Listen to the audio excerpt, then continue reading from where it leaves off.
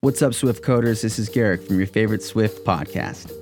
Before we begin this next episode, I just want to let you know that me, Raghav Mangrola, and Stephen Berard are hosting a Swift Coders meet and greet at AltConf this year during DubDubDC on Wednesday, June 7th, 2017 at the community space at AltConf at the San Jose Marriott from 12 p.m. to 1:30 p.m. If you're planning to be in the area at that time, come to our meet and greet where you'll be able to talk with past guests of the Swift Coders podcast, with leaders of our Learn Swift group of meetups, as well as Swift Coder community members. You've heard their stories, now meet them in person. Thank them for inspiring you along your journey, and learn even more tips and tricks. If you're interested in starting a Learn Swift meetup in your community, come speak with our leaders about the how, what, and the why of being a Learn Swift organizer. Find the event registration link in the show notes. All right, that's it for now. I look forward to meeting you at DubDub soon, and without further ado...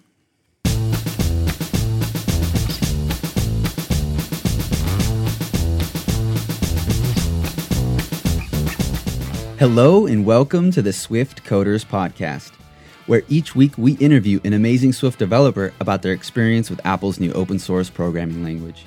We hear their stories, learn their tips and tricks, and try to leave you feeling inspired and empowered on your Swift Coder journey. I'm your host, Garrick, and today's guest is Robert Widman. Robert is a rising junior at Carnegie Mellon University, where he studies mathematics. He was an intern at Apple on the Swift front-end team in 2016, and he will be interning at Apple on the Swift static analysis team this summer. Robert is also a frequent contributor to Swift open source. Welcome to the show, Robert. Hi, it's a pleasure to be here. Yeah, it is. I feel good. I'm really excited to interview you. Yeah, I really am. I also drink coffee because this is the earliest I've ever. I feel like the earliest I've ever recorded. I usually start recording around 10 or something, or 12 even. Lately, I've been doing 12, and it's we started at 9, so I had to wake up around 8. And so I had to drink coffee. I was like, Lucy, make coffee. So my heart's going a little right now. And also, I don't know. In some ways, I guess I just yeah. I mean, I fan out a little, and so you're not necessarily really famous or something in the Swift community, but to me, you're pretty. I don't know. You just seem pretty incredible. You're first off, you helped me. Yeah, you helped me with the Swift open source stuff, which we can get into. I got a PR merged in, and you helped me with that. And then the fact that you intern at Apple, that's pretty cool. And I don't know, this whole that sounds crazy. Mathematics, degree or something. What would you call it? Student at Carnegie Mellon. I don't know. So maybe that's playing into it a little bit, and also the coffee. Well, I'm flattered, I guess. Right on. So what are you up to right now? What are you up to this instant? This instant, I was, I just got back from university. I finished my finals and moved out and everything. And I was doing some, I saw this wonderful subreddit called The Daily Prover, which just got started, which has some exercises for dependently typed programming languages and all that thing, and I started working on that. And at the moment, I'm writing bindings for LVM, in particular the LVM Intrinsics API, and it's a lot of things going on at once. Wow! Never just a normal day for you. So, the Daily Prover subreddit where you're doing these coding challenges or something, mathematics challenges, and then you're doing something with the compiler, you said? Man, I don't know. That's just, it's pretty interesting. I had this same kind of feeling when I was interviewing Chris Latner. I feel like I'm just this Swift developer, making iOS apps or something like that. And then you have people like you or Harlan, who we mentioned offline, who, I've talked to a little bit, or people who are they're working on the compiler and stuff like that. And I mean, we are a mutual, we're a symbiotic thing, right? You guys, I mean, Swift is open source, so it's not just you guys, anybody can contribute, but the people make the language and then the other people use the language, and it kind of you need both, right? And so, but then sometimes I guess it's just like, oh, like who's the real programmer or something like that, you know? But obviously, we don't need to feel Oh, that way. Like, what are your thoughts? oh. um, I'm not a fan of the no true Scotsman argument when it comes to programming because there's so many different ways to approach it, and I feel like coming at it from mathematics and theorem proving is only one of those ways, and coming at it from compiler writing is another, and coming at it from app development is another one, and there's everything in between and everything outside of that. It all counts as programming, and I mean even people making computers that use water and wood, it's computing. Interesting. Okay, so there's a couple Well, nuggets in there. So, what's the true Scotsman thing? uh, just the idea that being uh, writing in a say like writing in a lower level programming language like assembly or God forbid x86 bit code or something makes you somehow more of a real programmer than somebody who uses Node.js or Agda or Haskell or Or Swift? or on the flip side, yeah, some or Swift or somebody who uses Haskell and knows a lot of the the mathematics behind things, being more of a real programmer in I quotes never heard that. than somebody who uses Python. I never heard that saying before. Y- No true Scotsman. That's kind of cool. Okay, Yeah, so I then guess it's then sort the of like the inverse. what do you mean? Yeah. Because no true Scotsman is supposed to be like uh, you have a group and then you have bad members of that group and you say, oh, they're not really part of my group because they're not true. Interesting. They don't. Oh, Yeah. I like that. No true. I just see like some tartan and whatever it's Yeah. called, those and the bagpipes and the skirt, or whatever. Anyways, I have a couple of But Scottish instead, friends. you're actually in Portland and they're on a unicycle and they're like, oh, no true programmer uses Ruby. Okay, and then the computing with water and wood. Are you saying like just in general engineering? Like before Well, there just was like there's many electronic different engineering. Go ahead. yeah. There's many different ways to approach computing and the philosophy of computation as a whole, which I know is zooming way out from where we're supposed to be. But I guess it goes back to the point, I guess, of like there's many different ways to approach computing and computer science and programming in general, and sometimes these things don't necessarily intertwine as much as people think that they do. And so there's a lot of different ways to get in and get out. To me, it's also about problem solving. And that's what we do. That's at least one Absolutely. thing that we do or can do as computer programmers. And it's one medium of problem solving. And so you can solve problems with water and wood. Or if you look at like some of these magician movies like The Prestige, they had an ingenieur, an engineer, who Mm, created the apparatus that were used for these magic tricks.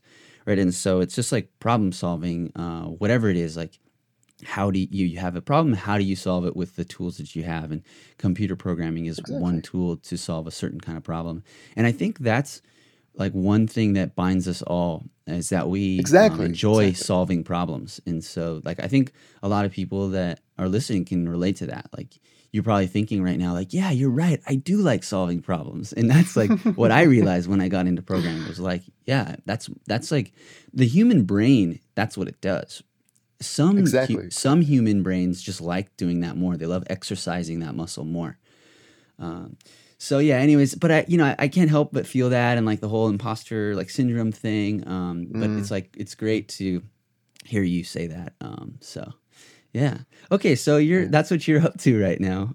So you said you finished your finals. How did that go? Or I guess maybe you didn't get your grades back yet or whatever. But how did it go?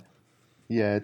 I think it went just fine, and Awesome. really the Cool. more stressful part was just getting everything moved out afterwards. Oh, okay. Okay, because like you're moving, and but then after the summer you'll go back and you're gonna move back in somewhere. Okay, okay, that's cool. Yeah, Nice, Carnegie Mellon. I don't think Carnegie I've Mellon. ever visited there. That's awesome. Well, maybe we'll talk a It little bit about yeah, that. Oh, sorry, go ahead. it's a really interesting place. So yeah, feel free to ask questions about CMU. Okay, cool. Yeah, like I don't know, I think that'll be interesting to learn like how you got into there and all that. But before we do that, Mhm. then let's talk about how you got into programming. Do you remember like what your earliest Hmm. memory is of that? So my earliest memory, which is very hazy right now, is maybe third grade. Um, Maybe earlier than that, but I don't have concrete memories. But it was Lego Mindstorms. Okay. And I know a lot of your guests come on and they're like, "Oh yeah, I was using a ZX80 or so there's some ancient hardware that I have passing knowledge of that uses punch cards and paper tape and all that stuff and then you got my generation of programmers that are like, yeah, I came into this with an actual IDE. Yeah, but Lego Mindstorms was I don't know if that any of your audience have used it, but it presents you with a canvas, and you can drag structural elements that look like Lego blocks, and then connect them together using sort of control flow, I guess is the way to do that. Like Interesting. you would like drag blocks together, and then you could describe branching structures if you needed to like do X if condition is true or Y if condition is false, and it was a graphical programming environment, and then you would just upload that to a little robot that the team had built, and it would execute your commands. Do you remember how that game ended up in your life? Or Lego Um, Mind? I don't know if it's a I game, but it was actually a competition, and I think it still is a competition, or it's like a subset of state robotics competitions for elementary schoolers. Is Lego Mindstorms? They had an official like map that they would give you, and you would stick the robot on it, and they would have a number of challenges. And I remember it was especially environmentally themed. Like there would be windmills in one part of the map, and you needed to push them from their starting position onto like some colored square somewhere else on the board. There was like a house that was missing some parts. There was, a track you should accurately go along or whatever. The little challenges, and the more challenges you finish, the more points you get. So it's very open ended. okay, so you are going to school in third grade, and this organization comes and puts together this robotics competition at your school. I think it was more of a state thing actually. Oh, 'Cause okay, nice. Go yeah, state. yeah, Okay, cool. Colorado's And nice like that. how did you hear about it? Like you saw a poster or I have no idea how I got started with this, but all I knew is that I was doing it. So interesting, interesting. Do you yeah. remember like how you felt when you did it, or did you know what you were doing? Um, I do have a love of Legos, and I think everybody has a little soft spot for putting things together. Yeah. Um, but especially getting to see something that you put together, not just sit there and be a piece of art or something like that, but actually move and respond to the actions that you program that you tell it to do. You know, and to on top of that to go to a competition and to see that all that work that you did actually pays off in the end. It's really satisfying.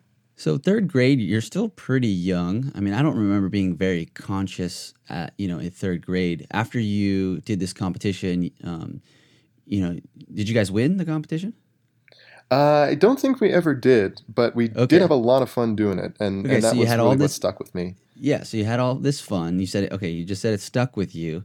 So do you remember thinking like, this is actually something more than just playing with Legos, and then this is programming, and now I'm going to do programming? Or how did playing with the Lego Mindstorm translate to doing, well, I guess you're doing mathematics in school, but Yeah. how did that translate to now doing computer science or like programming?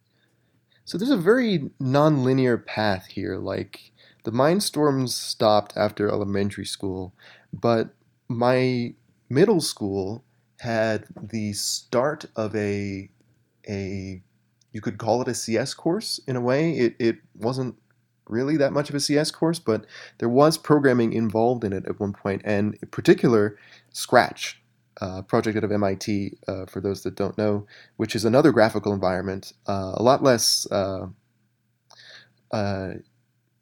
at the time it was a lot less user friendly than Lego Mindstorm's IDE, but it's still today it's grown far beyond that, and it's become this sort of phenomenon actually. For teaching young children, especially how to program, and the flip side of Scratch, more for three-dimensional stuff, was Storytelling Alice, which is perhaps a little more obscure than Scratch, but accomplishes much the same thing. And for that, there were again programming competitions, and what I can remember is that my teacher noticed that I was particularly good at putting together Scratch games because of my prior experience with these kinds of things. And it took me and a couple of other kids to a state competition, and it was just a general engineering event, but there was a competition specifically that involved Scratch and Storytelling Alice, and we won those for 3 years in a row. Wow. Wait, what's the Scratch Yeah. one? I got the Storytelling Alice, but there's also something called Scratch, you said? Yeah, Scratch out of MIT. I think their website is like scratch.ocsomething.mit.edu or something. Okay. And it's like a similar like game / learn to program type of thing? Yeah, it's specifically an environment for programming games or little. I think everything compiles to Java in the end, but Interesting. it's all snapped together. It's all visual. It's colorful. It's amazing. I think at one point there was actually an FFI that they had for interfacing with Lego Mindstorms too, which I thought was just a little bit of coincidence. But What's an FFI? Foreign function interface Foreign function allows interface. Yeah, it allows Scratch's Java components to talk to whatever Mindstorms is. It's like an API. It is, yeah. Interesting. I never heard that term before. Foreign function interface. So that's cool, man. How did you study computer science or like programming in high school too? So you won all these competitions and like were you just like, okay, I'm going to study this or? So I can remember the launch of the iPhone because I was Oh. in was I in I think it was in middle school. That sounds right. Yeah, so like when the iPhone launched, my father especially is a huge fan of well, he's an early adopter type. He went out, he got one, and it was just magical because before that, like there were flip phones and little crappy what are they, 12 button style I was in Armenia when the small screen. iPhone was out, and I had a Razor, Yeah, a Motorola Razor. all the rage, right? Yeah. And just like night and day, the difference in the user experience and when the platform opened up after that, I lobbied hard and scrimped and saved for a Mac, and I wound up getting, I think it was eighth grade year or something, and I remember at one point thinking like, well, this is really nice, but you know, can I make it do anything else other than what the developers intended it to? I mean, maybe it wasn't that sophisticated at the time, but I do remember having a feeling of like, I mean, I have this $1,000 computer, and I I can make it do what I want, right? Right? And so I went off and I found that Xcode was a thing, and I think Xcode cost $5 at that point or something strange. And I downloaded it and signed up for the developer program soon afterwards to be able to deploy on device. And I started in iOS development, and I just I started with tutorials, and I quickly realized that I wasn't learning as well as I maybe should have been from the tutorials. And so after that, I just sort of started looking around and noticing that like, oh, well, I can just make 50 garbage apps that do one thing or another and explore the SDK for myself. I don't have to drop something in the App Store. And so I have like a disk somewhere with all my old iOS projects that demonstrate my learning curve, I guess, if you put them all together. And at some point, I really don't know when I made the jump from iOS to Mac OS, and I really never looked back. And I started developing Mac apps, and that took me up to I think about sophomore year of high school. So you did Objective C then. I did a lot of Objective C. So Uh, and then when you said you had $1,000 computer, like were you talking about the iPhone? I guess because the iPhone was like $600, or were you talking about your Mac? And so were you thinking what else could you do with your Mac or with the iPhone? I was thinking, what else could I do with my Mac? Okay, okay, Yeah, because I'd interacted with programmable things before, and I don't know what clicked, but it was like, well, shouldn't this also be programmable by definition? right, right. It's interesting. I didn't know you did any like Mac or iOS development. I guess I just assumed that you, like wrongly, just I don't know, did like compiler stuff, or whatever that even means. So Uh, you made some Mac apps. That's cool. What kind of Mac apps did you make? so my interaction, and I guess this like the general theme of of this is like I started practical and then I ended impractical. Like my I didn't release anything onto the App Store, but it did get me into open source, which is another thing we probably should talk about. Um, so you can see the remnants uh, of my senior project, my for high school, and it's called .mail, and you can find it on GitHub. And I think it's under its own organization because there's a lot more than just the app. We released everything, all the frameworks in the back end, and the auto updater, and a little side app that we put What together is too. Mail? So .mail was Tobias Van Schneider, who I believe is a designer at Spotify right now. Oh yeah, yeah. Uh, He's got a big beard yeah, and a curly yeah, he mustache. does. It's a very impressive beard. Uh, uh, uh, uh, anyways, he had designed a mail client and he had put it out on the web, and I believe this was just right after Sparrow got taken down. Sparrow, the mail client, Yeah. and it was sort of like, let's redesign email. Let's make it pretty and functional and easy to use. And at the my high school makes you do a senior project, and they're very open ended about it. And I had been writing a lot of Objective C. I had been writing a lot of um, Mac apps and Mac frameworks for my own edification, and I took a look at the concept, and I just thought, wouldn't this be nice? Just to start working on this, especially because he released all the designs in the Creative Commons. Um, and so I did. I started working on it, and I sent him a couple emails after a while, and I was like, "Hey, man, I got started with your designs, and it's not like I'm expecting any money, or I don't want to, we don't have to go into business or anything, but I just want to let you know that I've done this, and what do you think? And maybe I can get the Photoshop file so I don't have to keep slicing assets off your website." Um, and he was immediately very receptive to that. And to this day, I'm very thankful that Tobias was willing to work with me to the extent that he did, the significant extent that he did, and really take a chance on me. And from there, I think that was really like the springboard sort of for the rest of my career. Wow. So yeah, that was like a significant project then, significant work that you did in Hmm. your life at that time. That's interesting. And that there's a nugget there for people listening. Like, if you don't have something to work on, or there's something that you really like, something that you use, and it's open source, you might be able to work on it and reach out to the person and take the initiative and just start creating it, and that can push your development, your personal development, your career development forward. And sounds like that's kind of what happened for you. Hmm. That's super. Absolutely. That's super cool.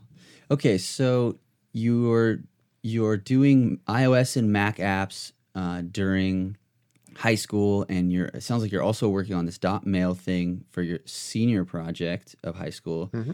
And then how do you decide to go to study mathematics then?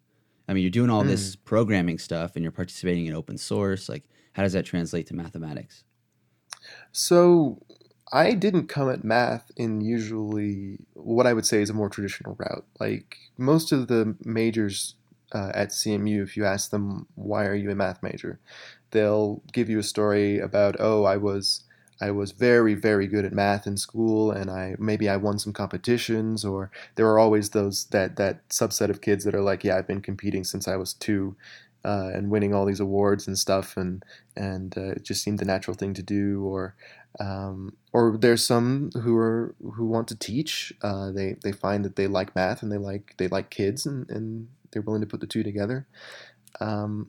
My approach was I like my working understanding of what a career in mathematics would have involved if you had asked me junior year of high school was, oh, don't they just keep doing more and more calculus? Like, doesn't it just become Calc 7 or something? And that changed fundamentally when one of my friends got me talking with a brilliant uh, Canadian mathematician who was 19 at the time. His name was Matthew Lin. And you won't be able to find much about him on the internet because he does try to keep a very, very low profile. But suffice to say, Matthew was one of the most brilliant people I have ever had the pleasure of meeting in my life. And we got to talking over that summer and that year, and he showed me sides of mathematics and depths and nooks and crannies, and he took me through everything and brought me out of the allegory of the cave, I guess, just like brought me into the light, and showed me that mathematics was this beautiful, rich subject that you could broach any different way that you wanted to, and that everything was intertwined and linked together, and we would have these fascinating discussions about the topic of the day, because he's quite the algebraist, which really inspired me too, and we, he would give me papers to read, and he would give me interesting little side projects to do. At one point, we set about developing a typed version of the APL language, um, and that was probably one of the first compilers I built. It didn't work at all. Let me say, like right up front, it didn't work, but it was a fascinating thing to even consider, and that immediately started the functional programming thing. Like talking to him, and getting the pure mathematical side from him, and his willingness to work with me, meant that I could overcome a lot of what many people consider barriers when you're learning to completely change your thinking. Going from object-oriented imperative programming to functional programming. Interesting. And so wow. Yeah, I can't really put into words like how much he has shaped the course of my studies and my life, and I really hope, wherever he is, that he's still listening, or that he will listen to this at some point, just so that he understands how much he means to me.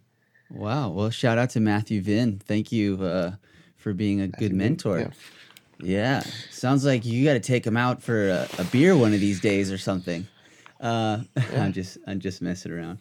Okay, so how does then mathematics and studying mathematics at Carnegie Mellon then translate to?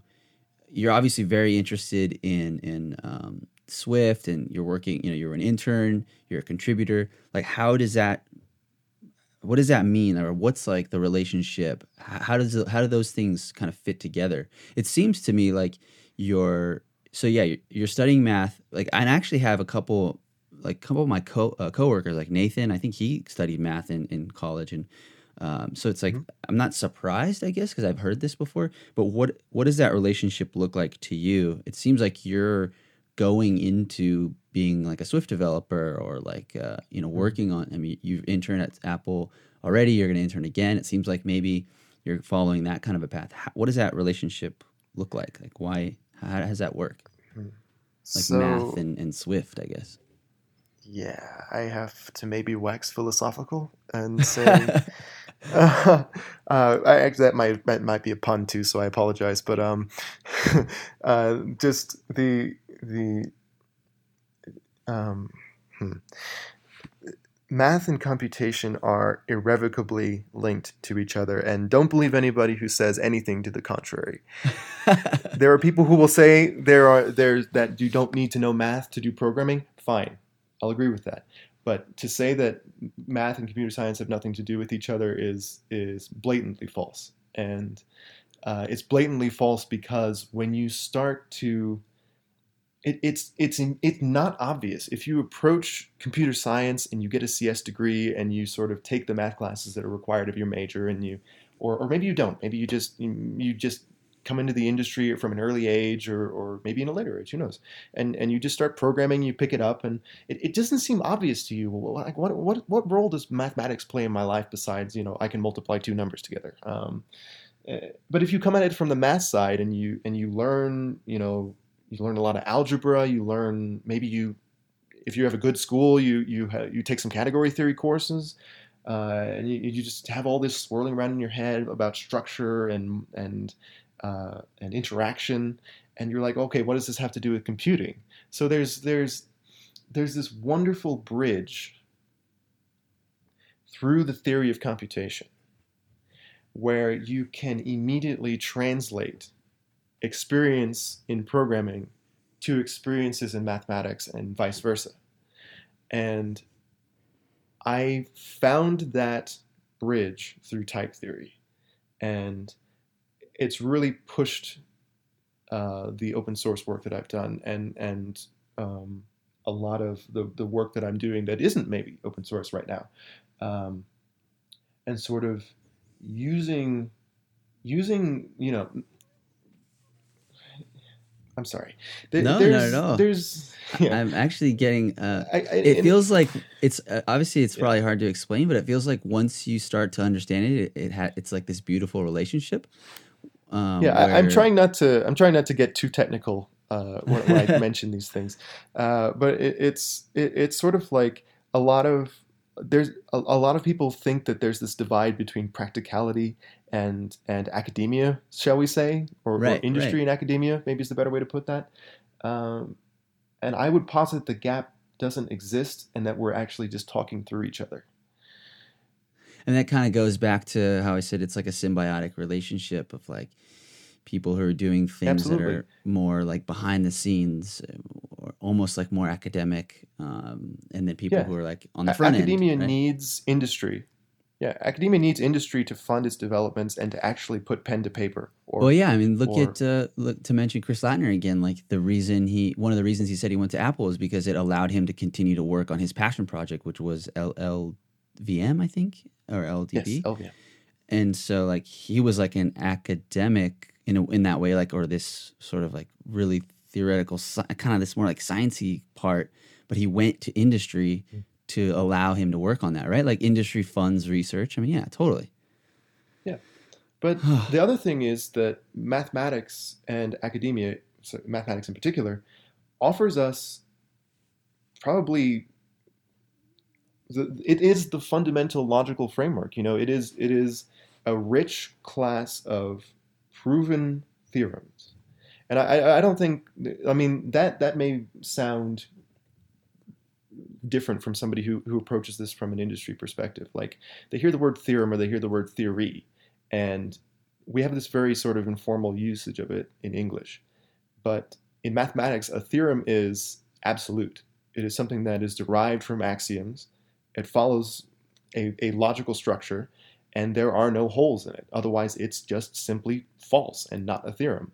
And so if you're able to apply these results to your when you sit down to program, the programs that you write are similarly based on that kind of rigorous structure, that kind of correct by construction structure.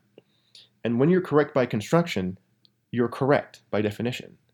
So I would rather explore that side of programming and explore the expressive power that mathematics can bring to the world of industry, and see if we can't make the UX a lot more friendly. Of course, there's always going to be those people who say, well, why should I have to read 20 research papers to use your language? Fair. Fair, very fair. But at the same time, there are clear benefits, and those benefits are just now, I think, finding their way into the public consciousness, especially with things like Haskell. But even with what people would consider more research-oriented languages like Agda or Idris, people are realizing the power of strong type systems and expressive type systems, especially, not just strong ones, expressive ones, and being able to write down what they mean and have the compiler reason through with you. That's the thing, is it's very interactive too. Reason with you through the problem. Interesting. Yeah, actually, it's a really good point you bring up there, because I feel like the Swift compiler does a really great job at teaching you Swift. So you come in, you start learning Swift, you maybe don't know that much, you're maybe playing in a playground, and you make some kind of mistake or whatever, and the compiler is like, hey, like actually it should, maybe it gives you an error or a warning, or it gives you a fix it. Right. And it's like, actually, you should put the override, word here, because you're a subclass and you're overriding. And it's like, when I was just starting out, like that was so interesting to me. Like, wow, it's like teaching me the language, like speaking back to me. And that's sort of what I'm thinking about. At least that's one manifestation of this really, long, amazing thing that you just kind of been talking about. But like the compiler speaking back to you, that's interesting. That's a core philosophy of. Yeah, that goes back to a core philosophy of LLVM, of writing compilers that have rich diagnostics. Being able to not just like that. That's one thing that I really regret about a lot of the shall we say more academic languages, is that when their parser balks, like you type some invalid thing, you lose everything. Like you don't get rich diagnostics. It just stops and it says, line, column, can't parse.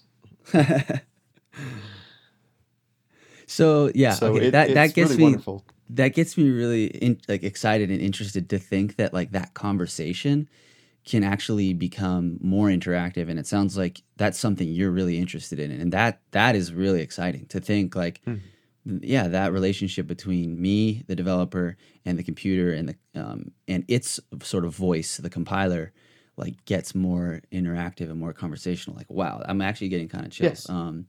Okay, one thing then to sort of wrap up this, like bridging the gap between mathematics and computer programming, or let's say maybe even front end. Maybe you could give us like a little nugget to take home with us to kind of think about. Like, for instance, my coworker Nathan told me about this book he read, or he knows about at least, called Algorithms to Live By. And he was like, one of the algorithms I love is like when you use something, leave it on top. So like if you have a bunch of files on your desk, like the last file you use, just put it on top. Don't file it somewhere. And I actually do that now with my Apple Watch bands. Like I keep all my Apple Watch bands in the same little box that my Apple Watch came in. And when I take an Apple Watch band off, I get the one out that I want, and I put the last one that I used on top. And then the chances are the next time I go to switch Apple Watch bands, I want to use the one that's on top. So anyways, can you give us like a little nugget, like not even practical, but just to think about, like when we're programming or we're walking around, like, is there something that you kind of see in the world when you're always that bridge between mathematics and computer science or programming? Like, it's so apparent. Like, we can kind of notice it as we're walking around. I think my advice and my algorithm would be depth first, tree traversal, because I think that is the way that you should read a white paper. And I think a lot of people are really afraid when they first start. I was too. You get this big old chunk of really formal text, and it's got a bunch of crazy symbols in it, and a bunch of vocabulary you've never seen before, and it's got some result you may not understand, but it's like maybe related to the problem that you're looking for. Look down in the references section. Down there, you'll find 20, 50 linked papers that the author has cited during the course of their work, because they too needed to research this at one point. And pick one. Pick a paper, start reading that. And then that one will have a reference section too. And it's sort of this recursive sort of walk down the tree of references until you reach a paper that you grok a little more. And then you walk one level up. and then you grok a little more, and you walk one level, and etc. And, and and so in this way, reading one paper can wind up turning into reading 100 papers. But if that's what it takes, sometimes that's what it takes, and you come away with a much richer understanding of the problem, and you don't have to be afraid of the paper anymore. So, for example, like reading the homotopy type theory book, which I highly recommend to anybody who wants to get started with this proof assistance and the upper mathematics stuff. But that's not everybody. Um, it took me 6 months. It took me 6 months because I kept putting it down and coming back to it. And I would read other papers and I would write a little more AGDA to try and understand what was happening. But I never tried to digest the whole thing at once. And it took a long time, and some people don't have that kind of time, and I completely understand that. But I would say if you need to, if you're staring down the barrel of some academic result that helps your problem and you just have no idea what you're doing, check the references section and do a deep dive. What was this book you said, or this paper that took you 6 months? The homotopy type theory book. You can find it on GitHub, actually, because it's open source.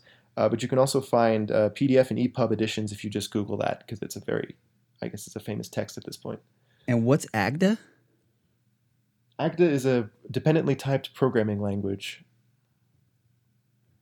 Interesting. Okay, so for people who are more on the practical application side, I think to translate that nugget in that sort of more sort of vein would be like, you have this problem that you're trying to solve, like you're trying to put a button on a screen, you don't know how to do it.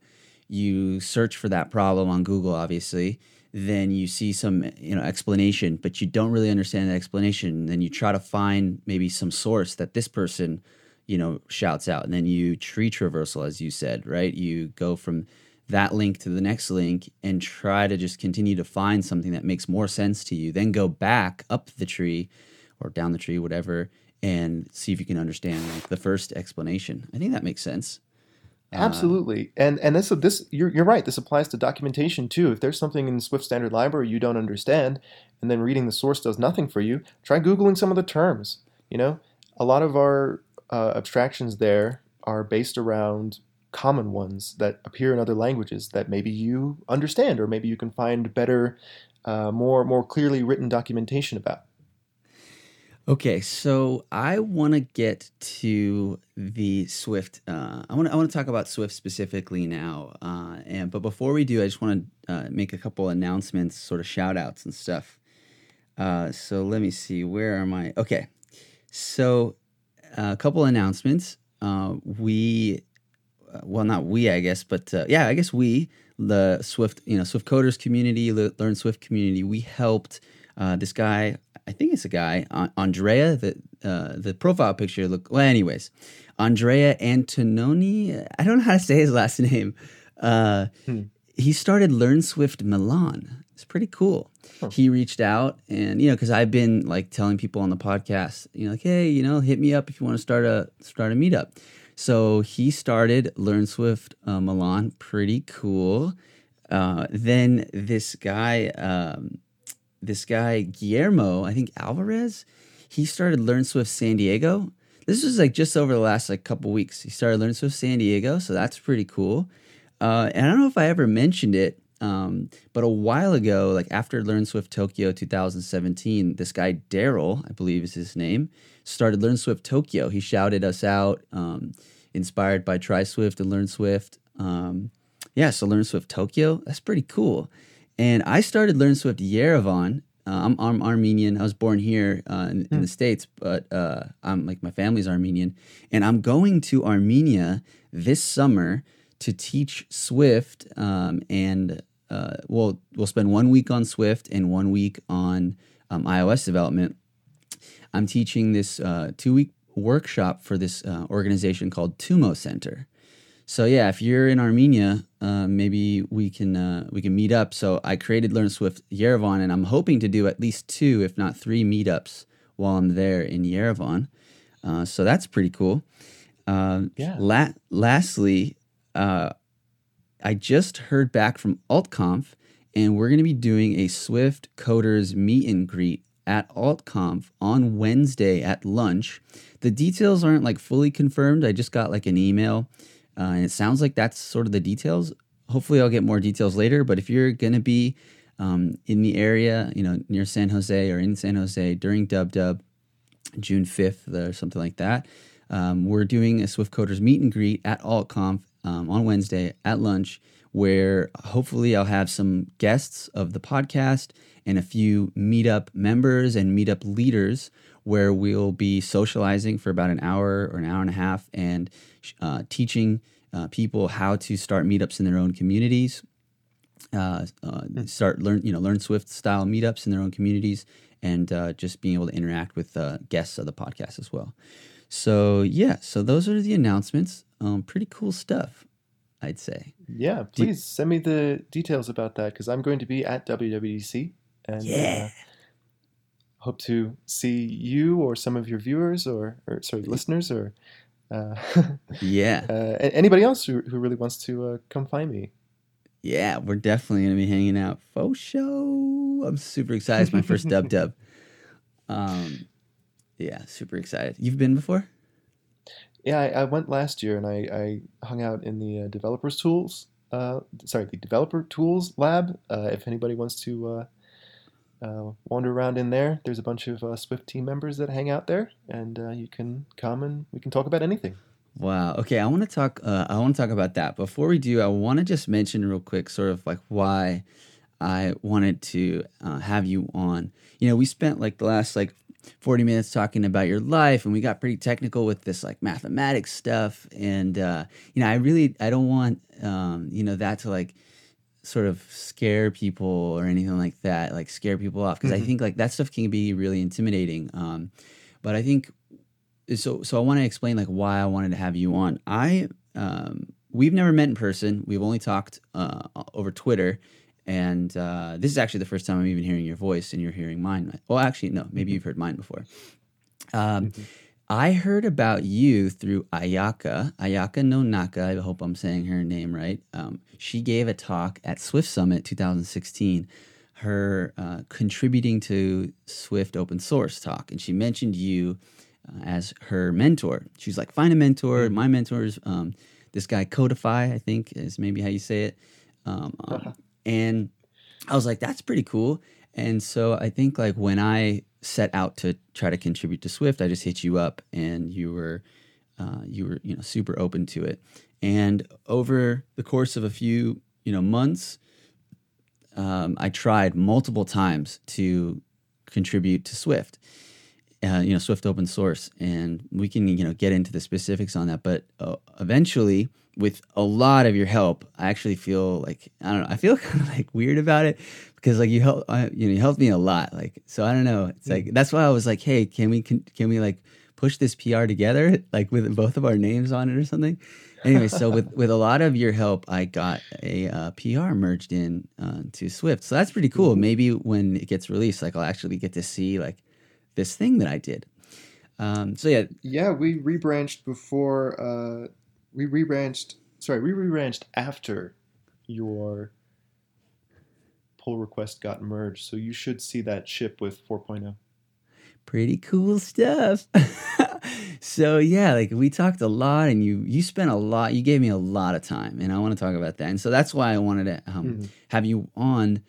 I mean, for multiple reasons, but I feel like that's really important. The fact that there's someone like you that is willing to give their time to other people, to make themselves available, and that's one of the things I love about like the developer community in general, not necessarily Swift, and then specifically the Swift community. I think like something about programming. Like I was just hanging out yesterday, like programming and outside at like by a coffee shop, and someone was like, "Hey, are you a programmer?" Like, I do C. And I think like there's something about the developer community is like super nice, it's like super nice and stuff. So anyways, I wanted to have you on because of that, like as and I want to learn more about you. So thank you so much, first off. It means a lot to me. Yeah, and I think what's interesting is that in your life, you've already had, and probably more, two really important mentors. You mentioned Tobias and you mentioned Matthew. And so maybe without thinking about it, or maybe you are thinking about it consciously, is like your way of giving back. And I think that's really important, like mentoring and giving back and having mentors. So, yeah. I know I just said a lot, so I'm just going to take a breath. I think what you said is absolutely correct. Like, open source thrives on, at the end of the day, it takes people, it takes eyes and hands, and it takes people willing to contribute. And Swift, at the time Ayaka sent an email, I believe she either emailed or pinged Michael Illisman on Twitter and said, "Hey, I would really like to contribute this feature that I noticed was missing from the compiler." And she had an open bug report about it. And Michael was a bit busy at the time, and so he came to me and he said, "Would you be willing to help her through the process?" And I said, "Yeah, absolutely," because up to that point. The documentation around getting Swift set up is rather bare, um, Right. and it could always use improvement. So anybody that's a task for anybody who doesn't fancy themselves writing C++ would be, if you want to, just get set up with me and then rewrite that part of the documentation. That's absolutely a valuable contribution, a very Wait, valuable contribution. Swift.org, the actual website, is open source too, and you can create a pull request for that? I mean the documentation associated with the compiler, when like the README and Oh, on we have GitHub, a the docs README. folder. Yeah, Okay. the GitHub stuff on there. And at the time, like I set it up following those instructions, and then I got a lot of people who shaped my workflow internally. And given that the majority of people using Swift will not have such an opportunity, I feel like it's only fair that the wider world know more efficient ways to navigate and develop the language, and in the process you really start to realize that, oh, this, it doesn't take 6 hours to build Swift. It takes 30, maybe 15 minutes, hopefully 5 minutes if you're doing a rebuild, to build Swift, to iterate. And so there's not a lot of cost there, and there's not a lot of mental overhead, I guess, that's really necessary to start contributing. Okay, I And want to and the talk more people we can get into this, the better. Yeah, and I want to talk about this. Let's stop for a second though and explain what we mean. And there's a really good talk by Jesse Squires. I'm kind of only understanding the value of that talk now, where he explains like all the different parts of open source Swift, and therefore Hmm. like all the different things that you can participate in. So the concept of contributing to open source Swift is sort of a huge umbrella, and there are many different ways to Hmm. participate. You can actually like create pull requests for all the different projects. The compiler is one of them, Hmm. right? So that's like maybe what we think like more traditionally, like the kind of obvious thing, like contributing to open source. But like you can just follow along on the mailing lists and give your opinion. You can create proposals. You can be a mentor. You can update the documentation, like you just said. I don't know, right? I'm sure I'm missing things. So it's like this big umbrella. The Hmm. way that I helped or participated in is that more traditional, like kind of like the I don't know, the obvious one, like contributing to the language and like actually adding some code in there. And the one that I participated in was the compiler. So you're typing some Swift code and you make an error, and the Swift compiler says something back to you. And I think that's like I noticed that I might find bugs, or I might think like that I would want to contribute to Swift in that way, because that's the most direct way that I'm sort of interacting with Swift. So what Hmm. the thing that the PR that we got merged in was there is like when you use the @escaping attribute with an optional closure, it's not needed. But the compiler error, the thing that it speaks back to you, was a little I thought could be better. Like it just said something like expects function type or something like that. And I found out that it actually meant that optional closures are escaping by default, and so you don't need the add escaping attribute. And I was like, okay, well, we should add that. And so Robert and I worked together to add that to the compiler. It's really interesting. So, okay, so that's one way of contributing to Swift open source, and that's sort of like the blanket umbrella idea of contributing to Swift open source. So now let's talk about why, I would say. Or feel free to respond however you want, but I think also let's talk about why. Like, why should we care and why should we try to recruit people to participate? So there's my thinking, and then there's sort of a broader philosophy. And my thinking, in addition to the broader philosophy, is that this is a very, very unique opportunity that the world is being given, because Apple, before this, their definition of open source was you can see the code, but you can't contribute to the code. And with Swift, we're afforded an opportunity not just to see and understand, the ins and outs of a very what can be it's a complex project with a lot of moving pieces, and you really get to see the philosophy behind, how does a big company like Apple go about developing this kind of software and this kind of project. And if you sort of dig into that, you also get into like, well, I have to use this on a daily basis to make my living, or I have to interact with this significantly in my life or my development career. I have a vested interest in making sure that this thing thrives and that it is rich and it presents as valuable user experience to me and to everybody else as I can possibly make it. And open source affords us the opportunity to, do exactly like you did there, where you noticed that some part of our diagnostics just wasn't clear, and you can go in and you can rework them.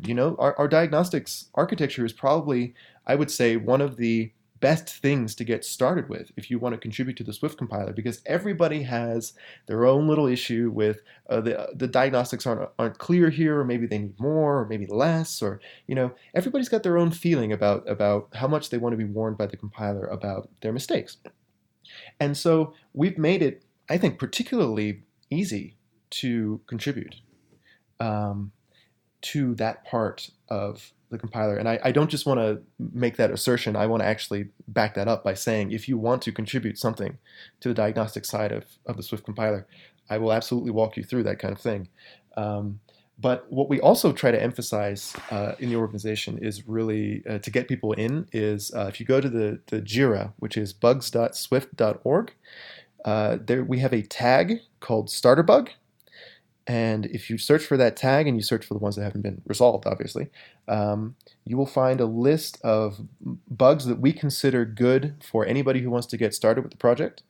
Bugs that we will eventually get around to fixing, but that we would like the community to have some input on, especially because we feel like it can get the ball rolling. And that's the first step there. Yeah, so the starter tasks or the starter bugs, that definitely got the ball rolling for me.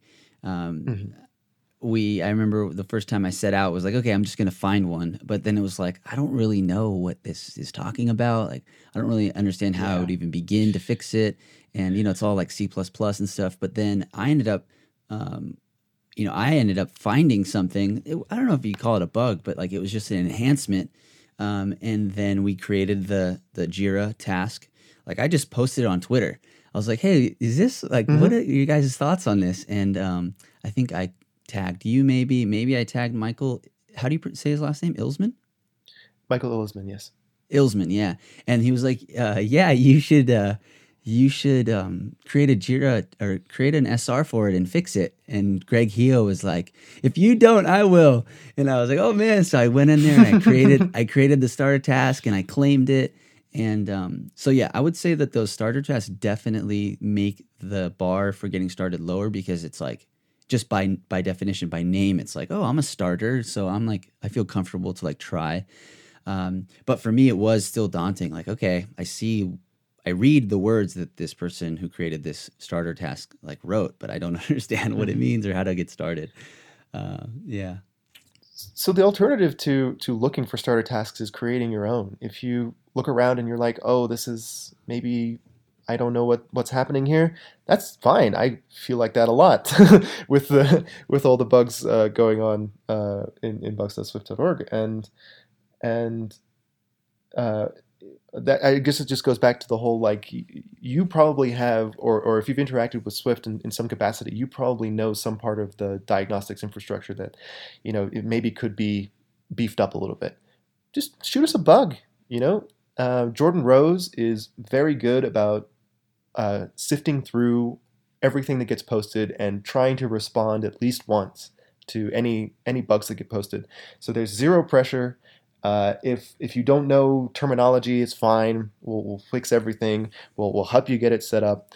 And we'll maybe if the bug you submit happens to be a starter bug, we'll tag it and we'll have a discussion about how maybe you can fix it.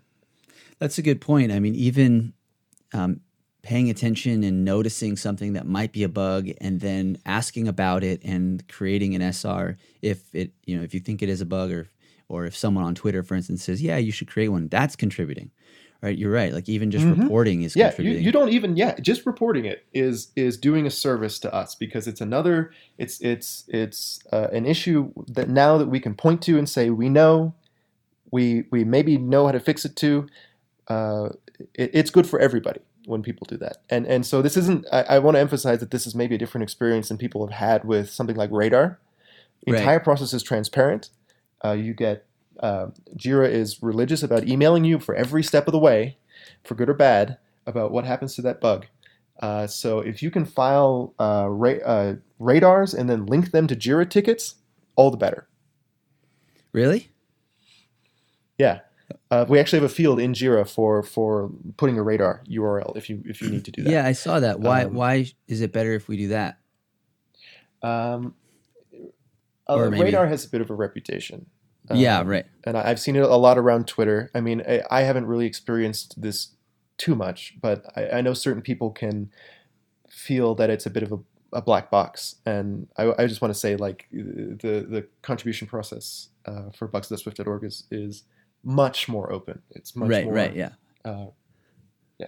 Okay, cool. So I want to just be clear about something. Like you said diagnostics, and I was sort of saying, like, when the compiler says something to you. So that's sort of what we mean by diagnostics. It's like I guess the type checker is like, I don't know, maybe it's like constantly running, or it's running, every whatever seconds. And if you let's say you have a function that's like expecting a string, but you put an int in there, the compiler will be like, hey, like, this function's expecting a string, but you put an int. That is a diagnostic, correct? Yes. The red, yellow, and blue that you'll see in the I think it's a little yield sign is the logo for it in the inspector.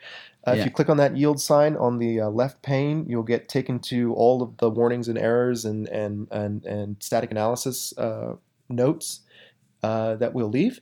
That's the diagnostic is the broad word that covers all of those. Okay, cool. And so that's what I want to emphasize. Like, you can find all of this jargon in a thing that we call the lexicon. If you look in the repository for lexicon.rst, okay, you'll find it doesn't render properly, so you may have to view it raw.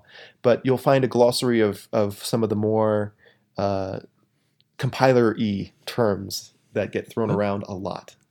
Okay. Is that like the grammar thing? Like if you read the Swift reference book, like at the end, there's like this grammar thing, or if someone like creates a proposal, often at the end, they'll like do like this sort of grammar looking thing. Like they'll write whatever the word is and with like an arrow. And that grammar describes the language itself. Yeah. That's different from the grammar of the language describes the way that you need to parse a jumble of text and let that jumble of text be called Swift source. Because I mean, there's a joke that I'm particularly fond of like somebody tried to run an SSL certificate through the Perl compiler, and it took it quite a while to figure out it wasn't Perl. Okay, I'm sure that's funny, but I don't know why. Well, it's because Perl's grammar is famously very malleable and it's programmable. Actually, it's loose, and so you can run jumbles of text through that kind of compiler. And Swift has a very set grammar, except for operators. I think we don't allow you to extend the parser. So the grammar is written in a very structured style. You'll notice, and that style matches the way that we've written the parser, and for good reason, because it has to. Interesting. Very, very interesting. I like how you say we. It's really cool. Like, it's a little confusing for me, but I also get it, but it's also really interesting. Like, that you say we. Like, So I emphasize the pronouns, I guess, the collective pronoun, because especially in open source work, because I don't consider any one thing that I do to be like just solely my work. People are always reviewing things and commenting on things and opening issues and things, and so I feel like it's more inclusive, I guess, to yeah. divorce oneself from personal responsibility for a collective effort. But it's not describing like that you are a part of Swift in some official capacity. Is it more No, like don't take this to mean Apple. It's not an Appleism. Like yeah, you're it's saying more like we in the we the sense of like, community. and you feel a sense of ownership. Like I mean, you are a big part of the community, but you also feel like really connected to the community. And so that's how, is sort of, that's cool. Yeah, That's cool. I try to do that for all of my projects, even the ones that I start that anybody else contributes to, because it is a collective effort. Like Typelift, for instance. Typelift, yes. Yeah. Nice little. Let's talk about. I mean, I want to spend more time talking about Swift open source. So, like, maybe we could talk about that too. Like, what is Typelift? Yeah, we'll have a brief diversion, I guess. Typelift was started by Maxwell Swadling, who is now working on Swift Playgrounds. Actually, he was one of He works at the Apple. people that got that up and running. Oh wow. Yeah, Oh and wow, that's cool.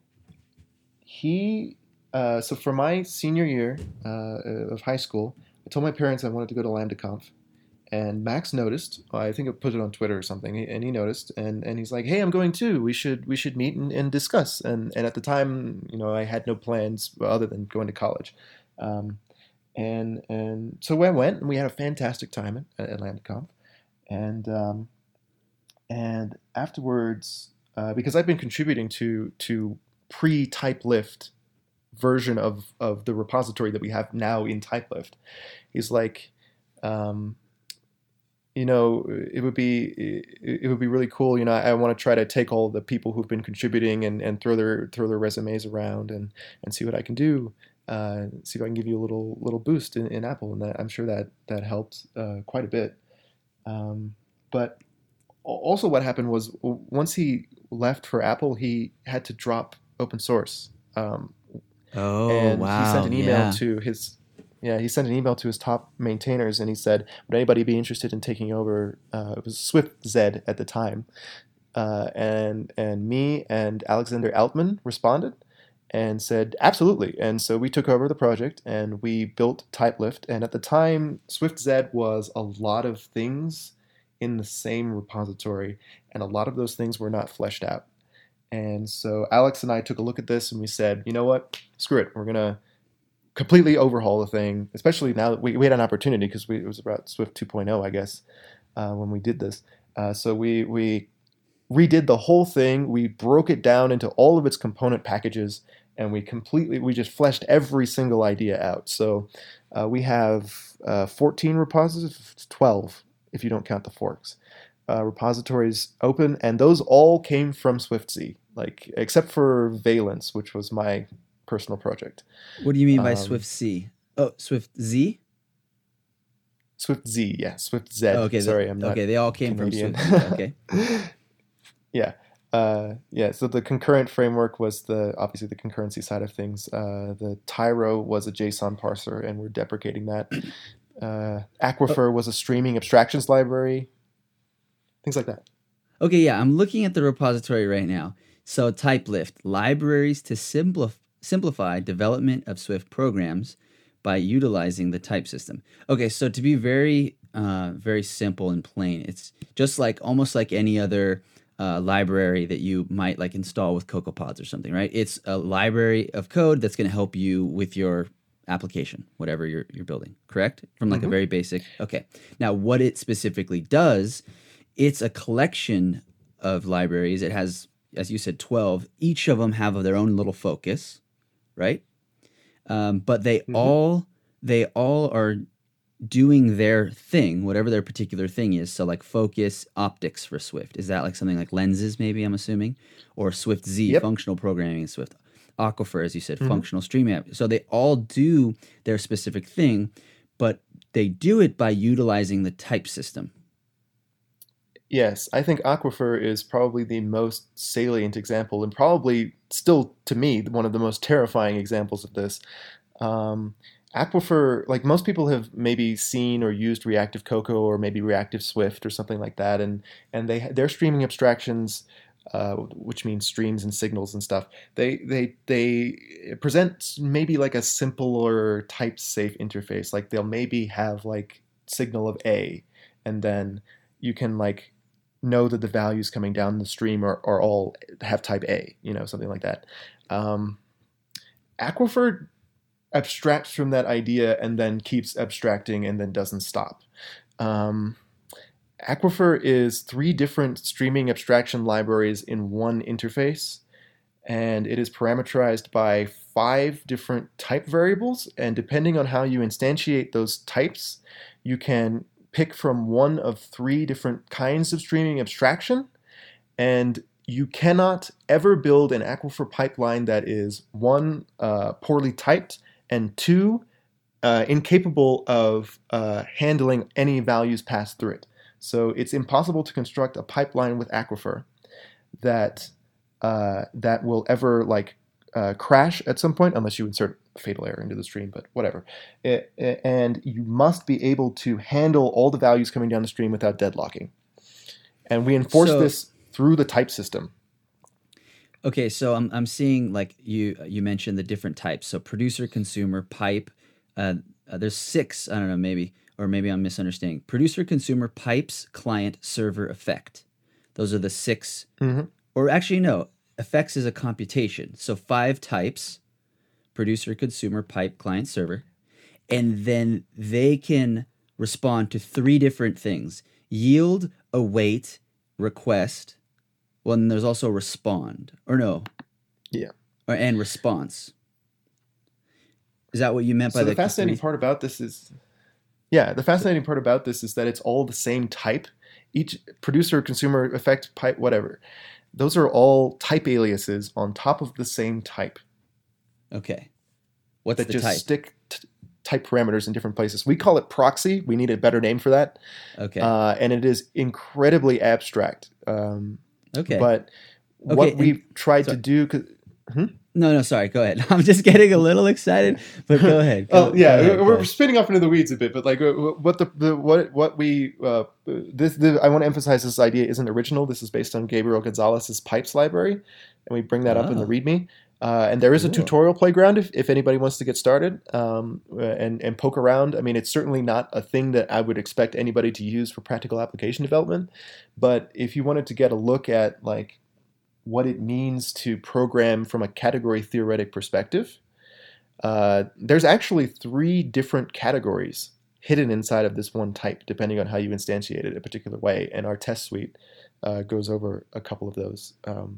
Wait, but why wouldn't you use this from a practical standpoint? I mean, people are really into this whole functional reactive programming thing. Like why is it? Because you didn't intend for it to be like in production, or? The library is complete and it works, but the library is also tremendously inefficient because we didn't optimize its representation for speed. We optimized it for correctness. Interesting. Correctness doesn't always lead to speed or efficiency. That's interesting. Because pipes in Haskell, to not put too fine a point on it, but pipes in Haskell, if you actually write the same pipeline in Haskell and Swift, the Haskell pipeline will completely blow away at compile time, and you will get this really efficient streaming abstraction. In Swift, you pay every single step. You pay for everything. And we don't Interesting. know a way of making it blow away in that same way because the library is using equational reasoning for everything, and Haskell is just top notch at rewriting equations. Swift Interesting. doesn't can't make that same assumption. Okay, and then you said it's impossible to create a pipe that sort of uh, like you wouldn't be able to allow the water to flow through. And are you saying because like when you create, let's say, an upstream and then you create a downstream, I guess maybe, and you or an input and an output and you connect them, like this library would say, nope, sorry, you can't connect those two. Like they're that type safe. Is So that what you're saying? the way that we say sorry you can't connect this is through type errors, and the way that we say sorry you haven't handled everything is through Swift saying I can't infer this particular type in this particular position. Okay. And Okay. wherever Like the it's error ambiguous. points is the yeah, it's ambiguous because you haven't instantiated a particular type variable. In the end, the effect type is the type of a proxy that has handled all of its inputs and outputs. So Okay. it's impossible to. You can only execute that kind of proxy. We don't let you execute anything else, and the type system won't even let you create those things. Okay. So I think I have a better understanding. This looks really cool. I want to. It seems like it'd be fun to kind of play with. I don't know, like just kind of play with and see. Uh, I don't know. It's like I've heard of like lenses. I heard of this kind of stuff. Hmm. So, but I'm understanding the general idea of what this type lift is. It's these separate libraries under one organization, under one sort of or separate repositories under this one sort of blanket repository organization. And just as you say now, I get it now. Libraries to simplify development of Swift programs by utilizing the type system. The type system part is obviously really important. And you use this Hmm. word type lift, which you actually hear people talk about just in everyday programming. When you say, like, let's say you have a function that takes a string, right? And like you have a person that has a name, and that name is a string, and you get the name out of the person, and you pass the name to the function. Well, what someone might say is instead of passing the string to that function, pass the person to that function, and then inside of the function, maybe get the name. And so, in some ways, that's like you're kind of lifting that string, that name, into a type, Hmm. the person. And that's sort of a very simplified way to explain this kind of concept of a type lift. You're going from these like But primitives, it's like int also and a pun, string. like you mentioned, because the Swift bird, uh, it flies and it lifts, and yeah, it was a bad pun at the time when we came up with it. But we knew we wanted a pun, and we knew it had to be related to. I mean, you can also say it's a pun about lambda lifting, but it's not like we do too much of that. Um, Okay, but that's yeah, we want to. I want to emphasize too that Aquifer is probably the only academic thing here. Everything else is actually optimized and very very usable oh, for everyday kinds of programming. Yeah, Aquifer was just a very extreme example of what we can do with the type system, but okay. everything So else what? is based around that philosophy. Which would be a good one to check out? Like kind of easy to get up and running, like to try this out. Like Focus or which one? If you're interested in lenses, sure, pick up Focus. Swift is about to change that with keypads, and we're going to have to rewrite that library. Okay, Swift Check, I would say it's my baby, so I have to plug it. okay. What's that one? Swift Check is a testing framework, and I think TJ Uzian does a fantastic talk about it. If you want to get a brief introduction to how you use it. Also, we do have a tutorial playground that comes along with that. Um, and Okay, I'm so also proud of the concurrent library to for we present a very different approach to concurrency abstractions than people may be used to from libdispatch, but so they are much safer abstractions. when we say concurrency, we're talking about like for instance like dispatch queue dot main dot async, like Grand Central Dispatch, that type of Exactly, stuff. or locks and semaphores and communication between threads. It's all handled in there. It's all different kinds of data structures. And I recently got a software transactional memory working in Swift, um, and that's in that library too. So if you want to take a look at how that works, it's kind of gross on the inside, but it's pretty interesting to look at. Okay, and then it looks like most of these have a playground, so you can kind of just download the playground, open it up, and start playing with it. Or there's like a tutorial Yeah, actually for that's the Swift flip side Check. of our Yeah, the flip side of our philosophy is, yeah, we like academics, but we also really like, because Swift affords us this opportunity to teach people, we really like clear documentation and tutorials wherever we can find them, to introduce people to Okay, the concepts of the frameworks. super cool stuff. I'm gonna see if I can. I mean, there's so much. There's so much to do. Like so many different things you could do. I always, I always recommend just like you have a problem you're trying to solve. You have a goal. Focus on what you need to, learn to achieve that goal. Lately, for me, it's like been a combination of like, I might have one app I want to work on, but then I have like these other things that I'm just really interested in and learning how to do. And like, there's just so much to learn. It's crazy. That was actually one of the hardest parts when I was just starting out, was like trying to focus on what was important and what was secondary, what was something I can learn later.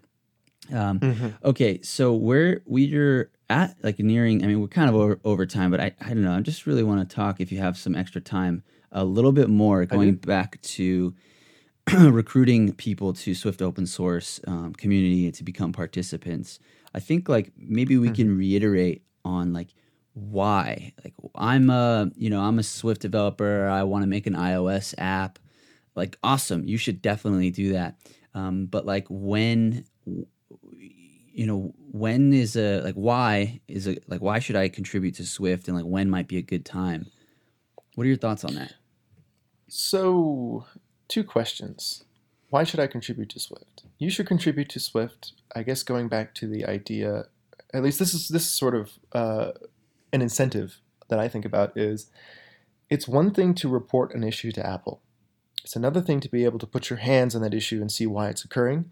And it's an entirely separate thing to be able to fix that issue and have the satisfaction of knowing that nobody else is going to run into it ever again. And I think open source, especially Apple's open source, affords you the opportunity to not just turn to your coworker and say, oh, it's not building because the compiler's doing something dumb, and actually be able to make it not do something dumb. That's a very unique opportunity, and one that isn't just this, sitting up in this ivory tower where only Apple people can handle it, or only those who have taken advanced compiler courses can handle it. Like, it's nothing like that. Everybody can get started any way that they want. You don't have to know C++, you don't have to know Objective C, you don't have to know Swift even, if you can believe it. You know, we have things for everybody to do, for everybody to get started, even if that means that all you do is just file bug reports, or maybe all you do is contribute to the Swift community. I don't want to downplay these kinds of things, because they're equally as important as submitting C++, tracts of C++ to the compiler. They're equally as important. And so any Okay, way that we can get people into the community is good for my eyes. yeah, totally. I think there's a couple things in there. And It's then, interesting. Sorry, go ahead. yeah, the second question that you asked, though, was, When's a good time? when is a good time? Anytime that you feel like you have some downtime, or that you've run into an issue, reach out to us. I know a lot of the Swift developers are particularly active on Twitter, and they'll help you, with a lot of things. And a lot of their answers invariably turn out to be, please file a bug report.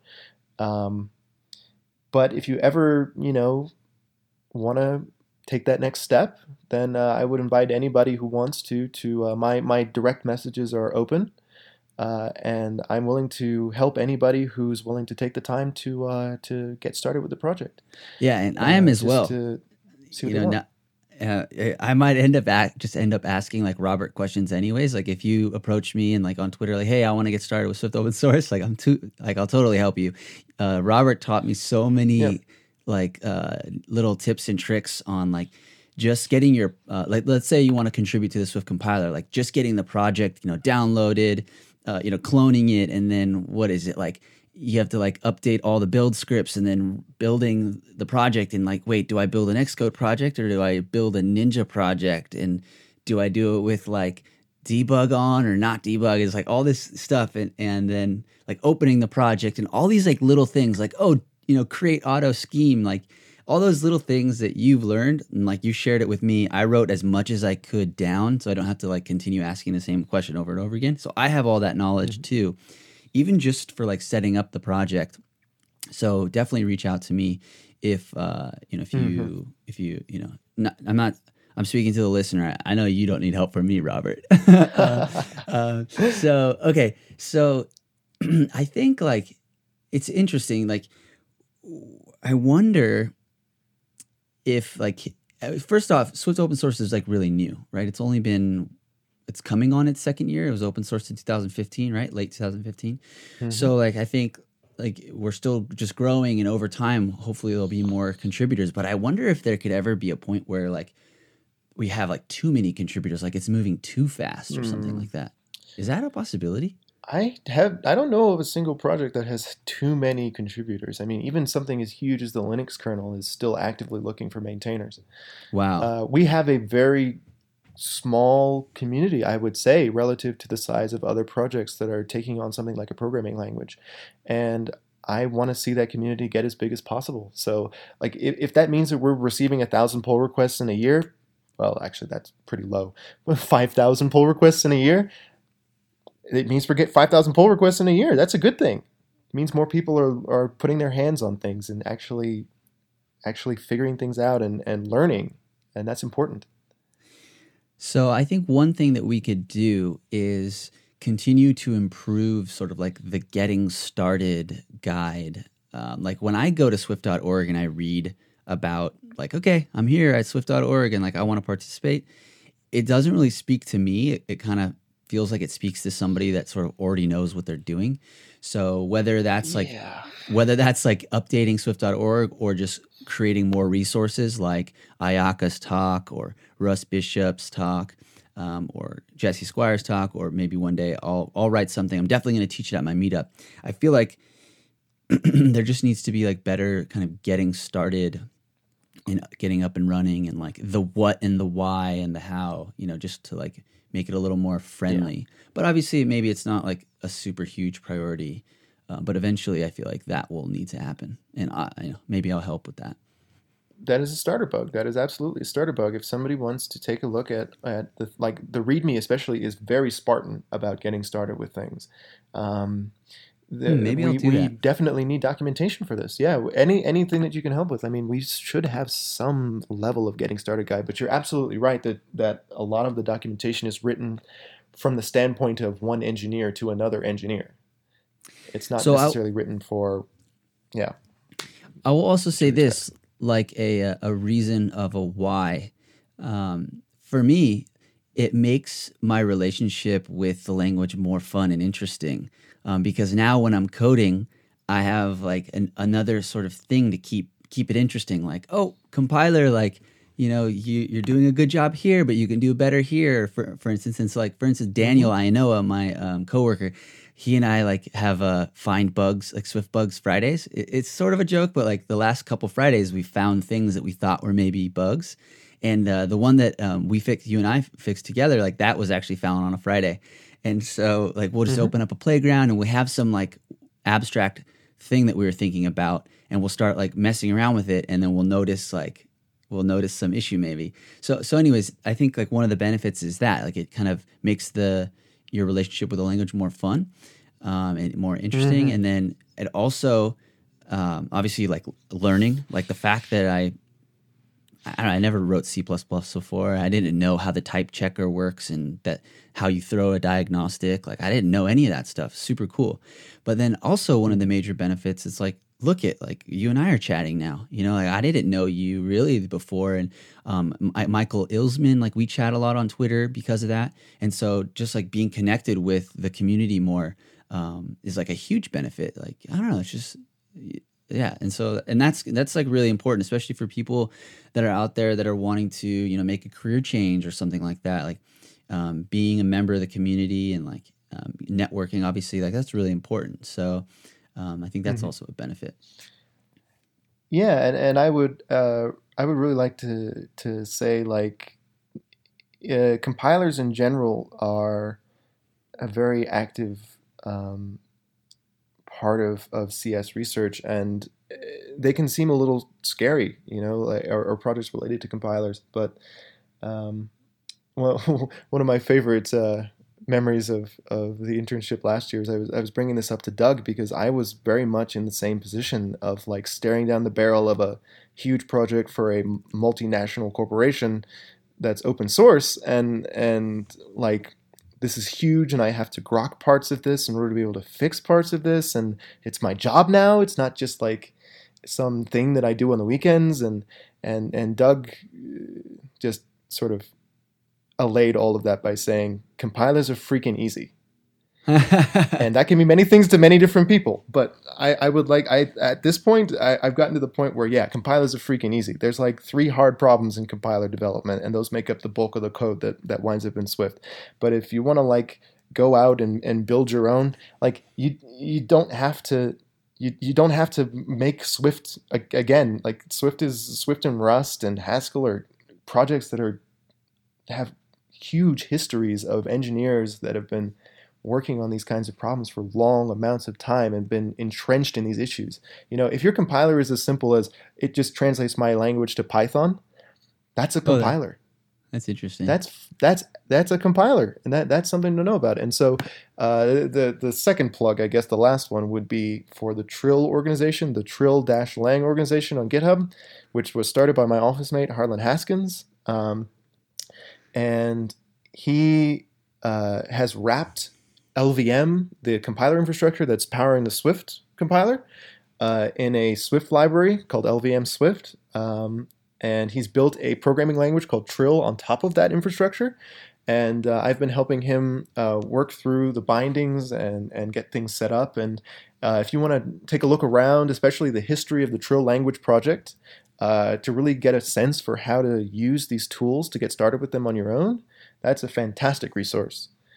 I wanted to bring... It's all in Swift, too. You don't have to deal with C++ anymore. It's nice. I wanted to bring Trill up because that's kind of related to something that we heard about during the Chris Latner interview. He talked about Kaleidoscope, and Trill in the Harlan Haskell, that kind of started with Kaleidoscope, right? Something like that. He like started playing around with Kaleidoscope and then building his own language after that. Is that what happened, or how did that work out?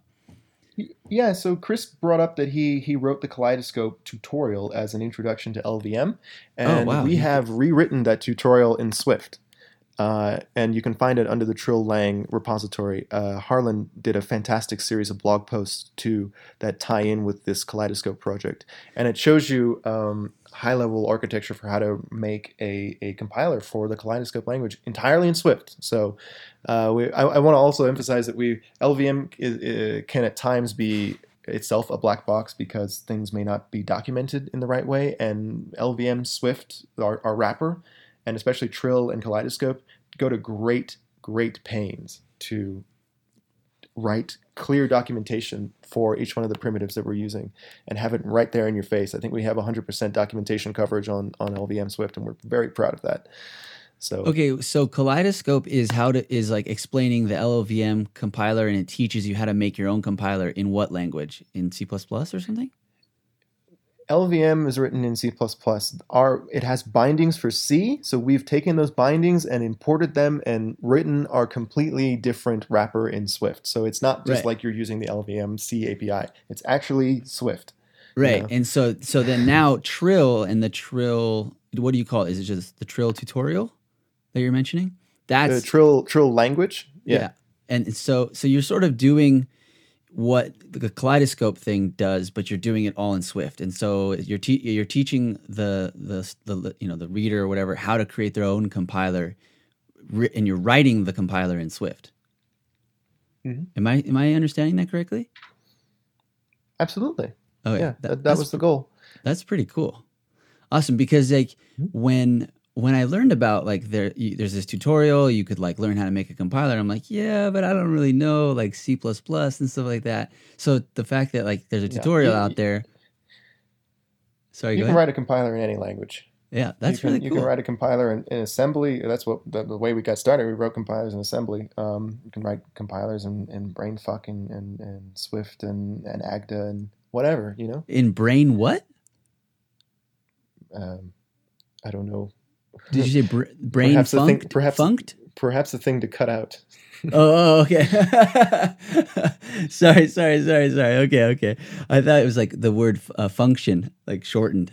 That's what it was. Oh no, It was the word shortened function. no. Brainfuck has nothing to do with mathematics. It's Okay. pretty. Oh, what is that? I don't know what that is.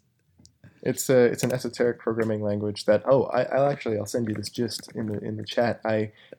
It's a minimal programming language that Okay. uses plus minus brackets and period, and it's very minimal. You can look at the Wikipedia page for examples of things, but it turns out that character set also maps onto Swift's operator character set. So I wrote a DSL that lets you use Swift's operators to write brainfuck. Where is that? Dude, where do you find the time? Oh, that brings up a funny. I mean, it's not like a story, but it's just a funny moment. Like, so it's Saturday or Sunday morning a couple weeks ago, and I'm trying to like contribute to Swift, and I'm chatting with you on Twitter, and Lucy comes in, and she's like, "Wait, so I don't understand. He's just like over there wherever he is, and he's just like helping you contribute to Swift." I'm like, "Yeah, I guess. Like, I don't know. Like, he must have like time or something." Like, where do you find the time for any of this stuff, man? It seems like you're doing a lot of things. A lot of it is that XKCD comic about the programmers like sword fighting each other on their desk chairs because the code is compiling. It's very Uh-huh. true. The Swift Oh, so while compiler the can take yeah, hours at okay, times to compile. right. So while it's Yeah, compiling, you're here's working the on another gist. project. Oops. So while it's compiling, I can talk to you. I can get on Twitter and interact with the community. So Oh, there you I go. see. Okay, okay, Um, okay. I and see it. in You between sent studies and stuff. brain flip. Yeah, my portmanteau of brainfuck and Lisp because you have to wrap all the operators in parentheses, and I've actually exceeded. If you open that in Safari, it causes a rendering bug because it uses the line is too long. So open it raw, and you'll see the program at the bottom. Okay, so this actually like brings up something that I wanted to mention. And we're going a little out of order here, but like, and we're kind of freestyling here. If you're open to it, Mm-hmm. I'm super down because I'm really enjoying the conversation with you. Your Thanks. pinned tweet on your profile or your Twitter feed or whatever, it says walk into the club like postulate extensiality, and you have this like whole thing. Maybe we can explain like what that is, but sort of what I'm interested in is, do you remember we recently had, I started like a little Twitter sort of talk, trying to remember. Okay. In Swift 4, tuple splat is completely removed. It's sort of half removed in Swift 3 right now. So you have, I'm trying to remember, a function takes a tuple with, let's say, two arguments. So I don't know what you'd call that, like a I don't know, so a function, there's a tuple. A function takes two ints, right? A is an int and B is an int, right? Then you have a tuple, call it, let tuple equal parentheses, 1 comma 2, right? A tuple of two ints. Mm-hmm. And then you call that function and you just pass in the tuple, right? So Chris Slatner calls that tuple splatting. That you can no longer do, if I'm not mistaken, in Swift 3. Yeah. But what you can do in Swift 3, but not in Swift 4, I believe, is have let's say you have an array of tuples of that same kind of tuple, and you say, tuples.map, and then you call the function. And you just pass the function directly in there. I believe you can maybe still do that. However, in Swift 4, you're not going to be able to do that, but you will be able to pass in a function that has, let's say, one argument, which is a tuple. You will be able to do that in Swift 4. Okay, I mentioned this on Twitter, and I was like, hey, what's going on? Like, I really like this feature. Like, and then it kind of started like a whole conversation. And by the end of it, there was this one comment where it was like, a chain of like A to B to C to C, and it went down in a triangle, like all the way down into like a triangle. Do you remember what I'm talking about? Do you remember what I'm talking about? Yeah. What is all that stuff? And it relates to this, like your pinned tweet. Like, what is all this? It's all just like functional programming. What is all this stuff? So there were two things that you brought up, and one was the pinned tweet, and the other one was the fallout of SE 110, I believe. Okay. And so I'll mention the pinned tweet first because it's shorter, I guess. If you put that into a buffer with the extension agda, you will get access to a thing called function extensionality, which lets you assert that two functions are like we're used to like regular value equality, where like two integers are equal when they have the same bit sequence, or two strings are equal when they compare lexicographically equal, or things like that.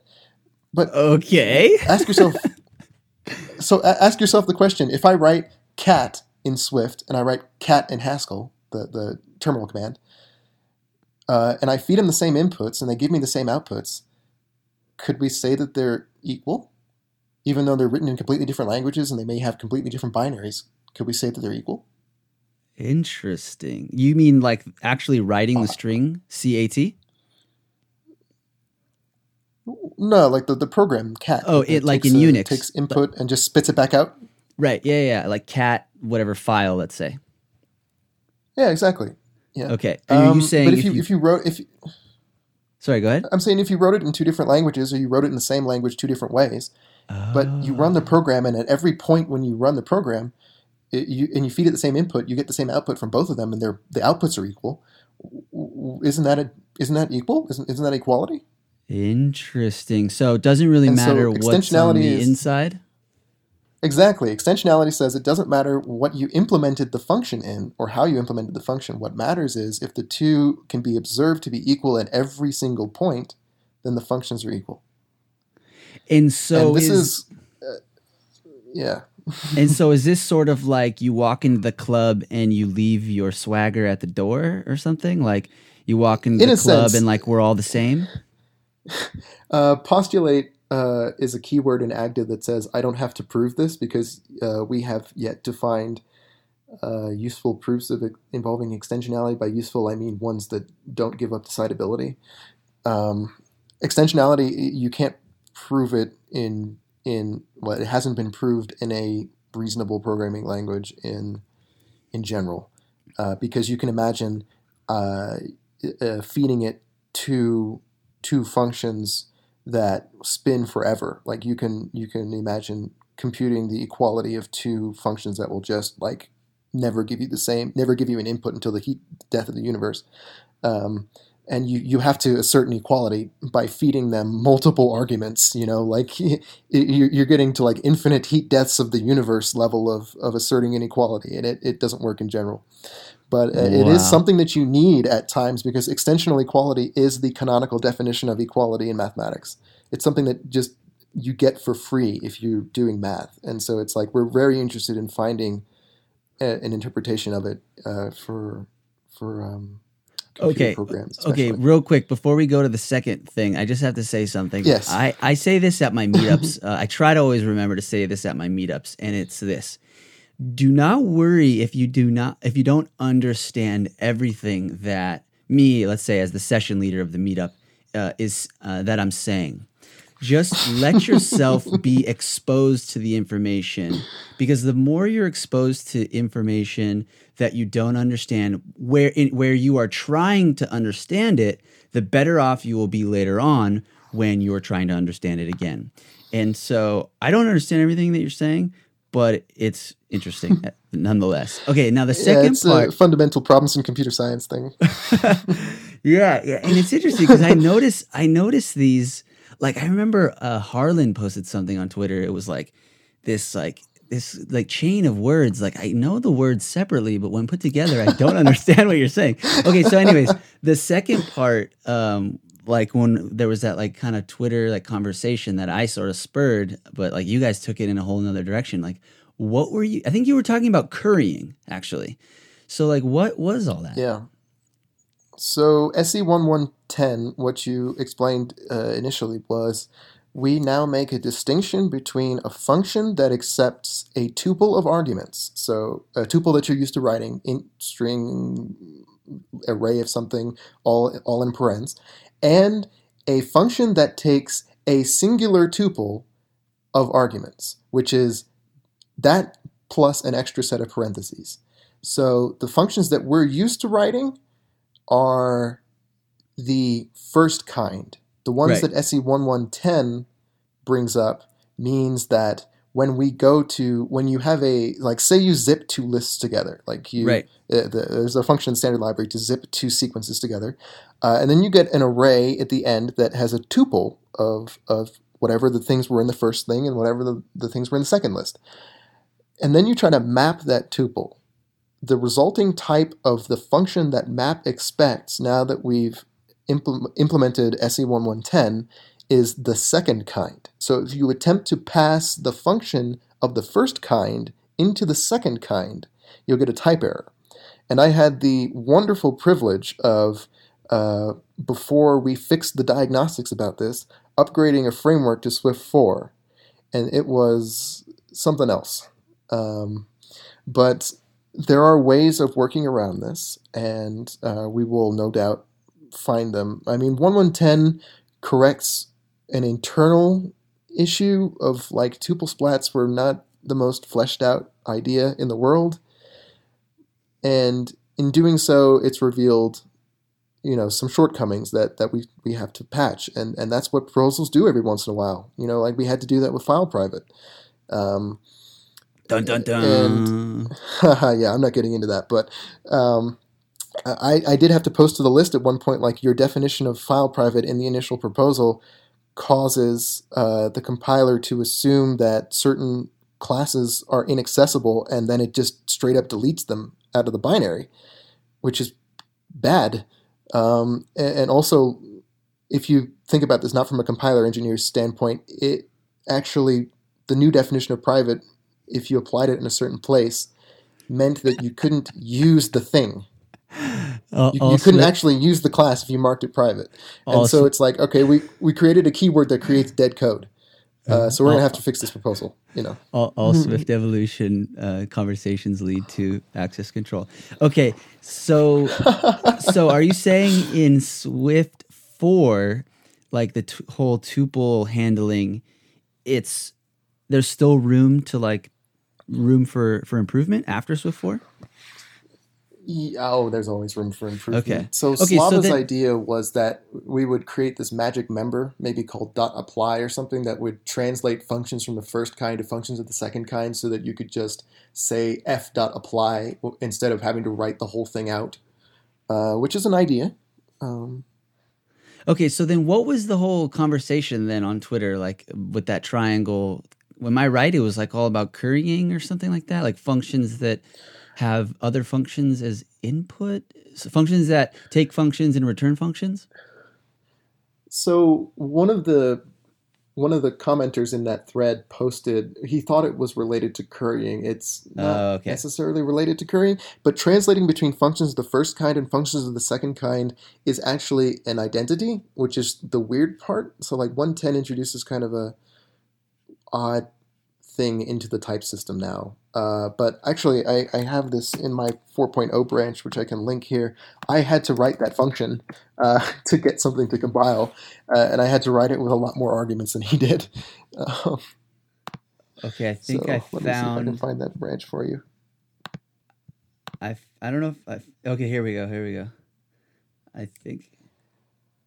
Yeah. Okay. So we were talking about one thing, and then it sort of got sidetracked, and it started talking about something else. Then Yes, yes. is what you're okay. Okay.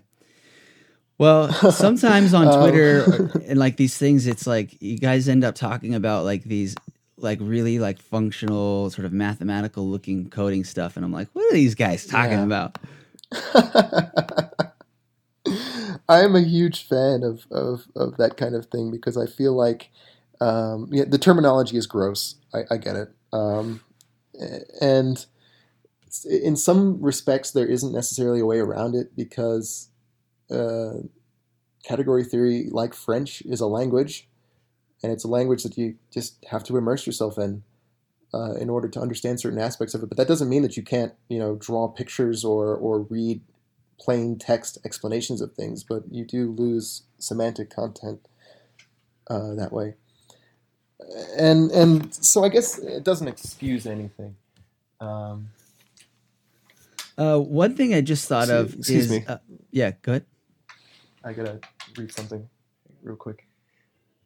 Sorry. No, that's okay. Go ahead. One thing that I'm back. okay. Yeah. Everything okay? Yeah, it's fine. Okay. One thing, we're really freestyling right now, but I really am enjoying this. And so since we are, I want to bring up something. There was, I think maybe was it? I don't know if it was Michael Ilsman or someone on, I think, Twitter, just said like really awesome work to you. You got something huge like merged in recently. What was that? Do you remember? So that I call it the Space Engine, but that's really a very marketing-ish name for it, kind of entertaining name for it. So if you go into Swift right now, and this is one of the first bugs that I ever opened, I think I mentioned that in the tweet, was that if you like switch, you can switch on a lot of different things in Swift, and it's one of my favorite features is being able to like write switch and then all your cases can be expressions or you can overload that tilde equals operator to get a custom pattern match or you can decompose things into their respective components and just walk into them, and it's very mathematical and it appeals to me at that level. But unfortunately, there were a lot of bugs in the implementation that we had because I felt at the time that the way that we had implemented it was too low level. Like we had lost a lot of semantic content. And at the same time, the algorithm that we were using wasn't sufficient for what it was meant to do, which was report back to you about whether you've handled all the cases when you switch over something. And so I remember just thinking, like the thought that I wish all of your listeners will have at some point is, this isn't great, but I can make it better. And so I found multiple research papers that talked about this. One by Luc Maringuet and the other one by, I really hope I'm saying this right, Fengyin Liu. And they mentioned implementing algorithms for that. And in fact, Liu's algorithm is in the Dotty compiler for Scala.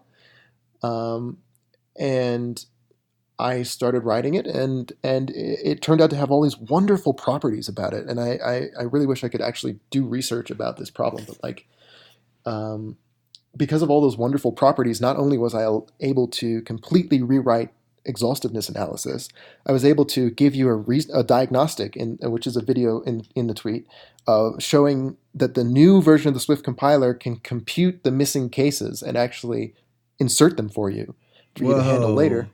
And finally, it can it doesn't use like a very, very low level check for whether you've duplicated logic in a certain place. So now, because it's completely syntactic, it's able to detect when you write a switch case that is already handled by some combination of the previous cases. It doesn't even have to be one case that you're duplicating. If you handle a case like 3 cases before, if you're splitting on a tuple or something, and then you write an extra case that happens to overlap completely with those 3 cases put together, then you get told that case overlaps. And It's all a function of that algorithm, and it's wonderful. Wow. Okay. Maybe I'm gonna need a link to. I think that you explain all this stuff or a lot of this stuff in the PR, or it wasn't a proposal, was it, or was it? Was it Fuzzy? No, it didn't need to be a proposal because it is technically source breaking in that the old exhaustiveness analysis could have allowed you to write incomplete switches, but it is not source breaking enough to go through evolution. So it was a patch. Okay, so as a PR, I will find that for you. Okay, awesome. Okay, so it's Mother's Day today, and we actually recorded we started this an hour early. At least I wanted to. That way we would finish early enough so I could go to Mother's Day. But we end up just like almost going an extra hour, which is good. Maybe that's the reason why. But at some point, this interview it has to end, and there's still so much that we didn't even get a chance to talk about. I wanted to learn about like you were interning at Apple last summer. You're interning again this summer. So last year you interned on the front end team. Real quick, like why is it called front end team? Like front end means compiler, right? Like why do we describe it that way? Not necessarily. That's the fun part. Modern compiler development has really taken a very interesting approach to building a compiler because there's many different moving parts in a compiler.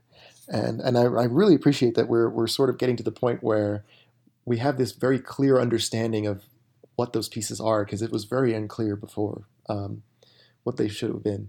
But the front end is the part of Swift that people interact with. Right. It is the Swift command. It is the thing that you compile your code through. It's everything up until the SIL optimizer is what we call it. And then the SIL optimizer team takes over from there. And then they hand us back optimized SIL, and then the front end takes over once again. And we translate that SIL into LVM IR, LVM's intermediate representation. And then we feed that IR into the LVM compiler, and we're done. So Jesse Squires has a really good talk on this. I think it's related to kind of what you were saying, because I remember him talking about SIL and intermediary representation or whatever, and it's like, yes, yeah, I remember this kind of chain, him talking about it in that talk. So I'm going to link to that, so definitely people that are interested in that can take a look to get an explanation. Okay, yeah. Maybe you can just, because again, there's all these different things that I wanted to get to, but we do need to end at some point. So maybe you can just kind of like, in a couple words, if you want, like, I don't know, your experience as a Swift intern last year. Feel free to give a shout out if you want to also. Mm-hmm. But I don't know, maybe a quick sentence or two about last year's experience. My experience interning on the Swift team was absolutely formative. One of the greatest periods of my life. And I say one of the greatest because I'm really hoping now that I'm coming back that I can have even more of the same kind of thing, and I appreciate the help that I received from everybody in DevTools, everybody at Apple that I even interacted with in any capacity was infinitely helpful, was infinitely willing to take the time out of their day to walk you through whatever questions you had, whatever issues that might have arisen, whatever thing you were uncertain of. And I think that kind of environment is really what makes the experience as rich as it was. And for that, I mean, if we're going to do shout outs to my office mate, Harlan, I'll see you again in a week, actually, to Jordan Rose, who was technically my mentor for the internship last year, for being there for me, for every little thing, for making sure that I held to a schedule and helping me put out a finished product, and for every discussion that we had about every little thing in the language, to Doug Greger and John McCall, to Michael Illisman, to Joe Groff, and to Slava Pestov, and to Giga, and to Argyrios Koutsadis, and every Nicole Jacques, everybody on that floor. Wow. I'm eternally grateful for the experience, and hopefully we can have a repeat next year. Yeah. Or this year, actually. Wow. Okay, so then looking forward, any thoughts on this upcoming? I mean, you kind of mentioned it already. You hope it to be as great, but anything in particular looking forward to this? I mean, you're on the static analysis team this year. Like, what's that? Yes, I am. I am always. My perspective on this is that I'm going to try my best to push Swift towards that interactive future of compiler development, of having a type system and a static analysis system and a semantic analysis system that's rich enough to not just yell at you when you're wrong, but to work with you, the developer, to make it right again, and maybe even a step further to help you write code. This is super, super interesting because, we have, and look, maybe we're getting, I don't want to like get into any ideas that you've had that maybe you don't want to share, but like and if it's like secret stuff or anything, but I had this idea, and I'm sure a lot of people have, and maybe it's been on TV or something, but like, you have Siri, for instance, or like this thing that you talk to that can do things on your phone.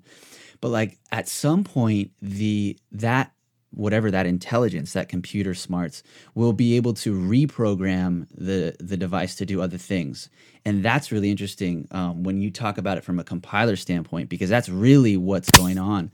Whoa, that was a crazy sound.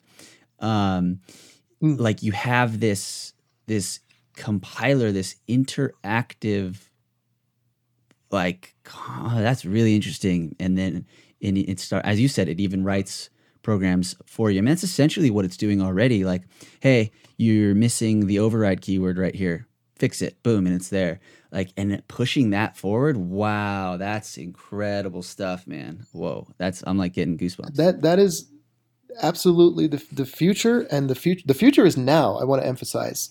I love the active programming language because it is the future that I envision. Agda? Because Agda, AGDA, lets you write code alongside the compiler. So a lot of time, I'll write down a type signature. I don't even have to finish the type signature. That's the beautiful part. I can hit load. The Agda compiler will open what are called holes in my reasoning, and it will use the information that I've given it to present me with a number of alternatives of implementations. It will write code for me. Wow. And so a lot of times when you're writing Agda programs, which is very distinct from writing a Swift program, you write down the problem as best you can, and the compiler, more often than not, is able to figure out the code that solves the problem. And then you spend the majority of your time trying to figure out, is that the correct solution? Is that the best solution? And oftentimes it is, especially if you describe the problem well enough. I never thought about it I never thought about it that way. Like, that's really interesting. I mean, even like code completion is like a very, very real, simple form of like. It's very rudimentary, isn't it, though? Because code completion requires you to think. Interesting. But then also, like, for instance, if you use an API that is like not available in, like, you support iOS 9 and it's an iOS 10 API, it'll be like, hey, wrap it in this if block at availability like block. But I see what you're saying, like taking it a step further, and imagine it being like kind of like the space engine thing that you sort of fixed. It's like, actually, if you do it this way, it'll be optimized. Like if you do the pattern this way, it'll be better, like suggesting these different patterns. Mm-hmm. Isn't that kind of what the Swift optimization is doing, like already under the hood? Like I remember there was this Swift optimization talk from Dub last year where it's like, and there's the bytecode and whole module optimization, all that stuff. It's like optimizing the like, so you might write it in one way, but when it gets compiled down, it ends up happening in some other smarter way. I don't know. This is really interesting stuff. So that's one way to think about it, but I would argue that it's synthesis in a way. It's not even starting with somebody's code and turning it into something else. It's starting with type signatures and empty function bodies and filling in the function bodies. Interesting. It's even more fundamental than that. This is why I push static types so much, because when you're able to let the type checker, if you just give the type checker as much information as you possibly can, we can get to this point where you can stop writing code because the compiler will do it for you. Wow. Okay. That's the future. Okay, so real quick, if there's someone out there listening that potentially might be interested in doing an internship, whether it's at Apple or a similar type of company, or or if you're able to talk specifically about Apple, like what would you say to someone like that could help them secure like that type of opportunity? What could they do to stand out from the crowd or get a leg up? I am probably the wrong person to ask about this because of the story I told you about Max Oh, okay. putting my resume out. I But see. I Okay. mean, I also I'm not a CS student, so I mean my CS friends like to joke about how their resume has been given to a million people and they feel like they have all these interviews and they have to memorize all these algorithms and stuff, and it's like I didn't have to go through any of that, so I really can't. Unfortunately, I can't really speak to that experience very much, but Okay. I All would good. say knowing people and interacting with people in the community is probably the best way to get started. Like I think Definitely. Ankit Agarwal, Yeah, who is Ankit working on the Agarwal, Swift Swiss package package manager. man. Yep. Yeah. Yeah, he I believe he started out as a contributor, and he was just prolific. Just every single day, he was improving the package manager, and he was doing a fantastic job. He's working there now. You know, Oh, we take wow. notice That's when you contribute to the amazing. compiler. Wow, that's super cool. Okay. Well, thank you for that. Yeah, I totally agree. I've never approached networking as networking, but I've certainly benefited from networking. But like I've always just Hmm. approached it as like building a community, and I've mentioned it before on the podcast, like, starting my meetup like literally got me, the job like where I work now. Not because I was like intentionally doing that, but it's just because it happened. And this sort of relates to like what I mentioned before about like don't worry if you don't understand everything, just be engaged and let the information kind of wash over you. Is like one thing leads to another. And so because you might have been exposed to a particular experience, like you're like, imagine you're just like this little ping pong ball like falling down, and you like bump into one experience like causes you to bump into some other experience. And so definitely I think networking, or being a part of the community is like a big part of that. Hmm. You hear about opportunities, even just like reading a tweet, and then that causes you to like go research something, and then you are really into it. And anyways, so okay, we really it's like past 11:30, and I have to get ready. And I have to get ready, and I have to drive like an hour away for Mother's Day. So, but there was a Yeah. couple other things we're not going to talk about them, but we wanted to talk about like state of Swift open source. I would say it's awesome. You probably have a better idea. Um, in a word, up, down, it's going good. What are your thoughts? State of Swift open source. Swift is getting stronger by the day, and again, the more people that I can help and that anybody else can help bring into the fold, the better. Awesome. We were going to talk about gripes with Swift, but yeah, again, no time. I don't really have any gripes. Yeah, I don't really have And anything. it goes back to the whole like, if you ever find out that you have gripes, please shoot us a bug report because that's the only way that we know. Okay, cool. Sometimes. Awesome. Okay, cool. All right, rapid fire, real quick. What drives you? Hmm. What drives me I guess we is talked about it, right? that we did sort of. It's that desire to bridge the gap between mathematics and compilers at the moment. Or, sorry, not compilers, mathematics and industry really. Right. Like Okay, cool. there's all this wonderful thing that we can do if we just stop talking through each other. Say that again. Stop talking through each other. Yeah, if we stop talking past each other, then I think there's Oh, wonderful things that we can interesting. do. Okay, cool. And you sort of also mentioned it, like what you were looking forward to during this next internship of like improving the interactivity of the compiler. So it sounds like you're really passionate about that as well. So, Yeah. okay, desktop or laptop? Currently using a laptop. Did use a desktop for a while. I would use a desktop if it had a faster HDD on the inside, but other than that, laptop. What do you use to build the Swift project? I use a 2015 MacBook Pro, and the fans go like the devil when it gets compiling. So I would recommend you can compile Swift on a Mac Mini. It will take forever, but MacBook Pro is just fine. It'll starting from scratch, it'll take an hour. Starting from a Ninja build will take like a minute to 5 minutes. Right on. Yeah, I think that's the same computer I use, and my fans definitely go too. Standing or sitting? Uh, I've tried a standing desk, and I prefer sitting. Yeah, sometimes I have to sit to focus, but sometimes I like to just. Yes. But I will Okay. stand up to like use a whiteboard a lot, so maybe. Oh, nice. Yeah. To whiteboard or not to whiteboard? I should probably get on there some more. Okay. Get from the command line or from the GUI?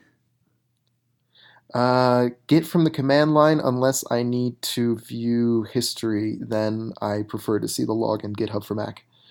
GitHub for Mac. Okay, cool. Awesome. Favorite source editor like Vim, Emacs, Sublime, Atom, Xcode?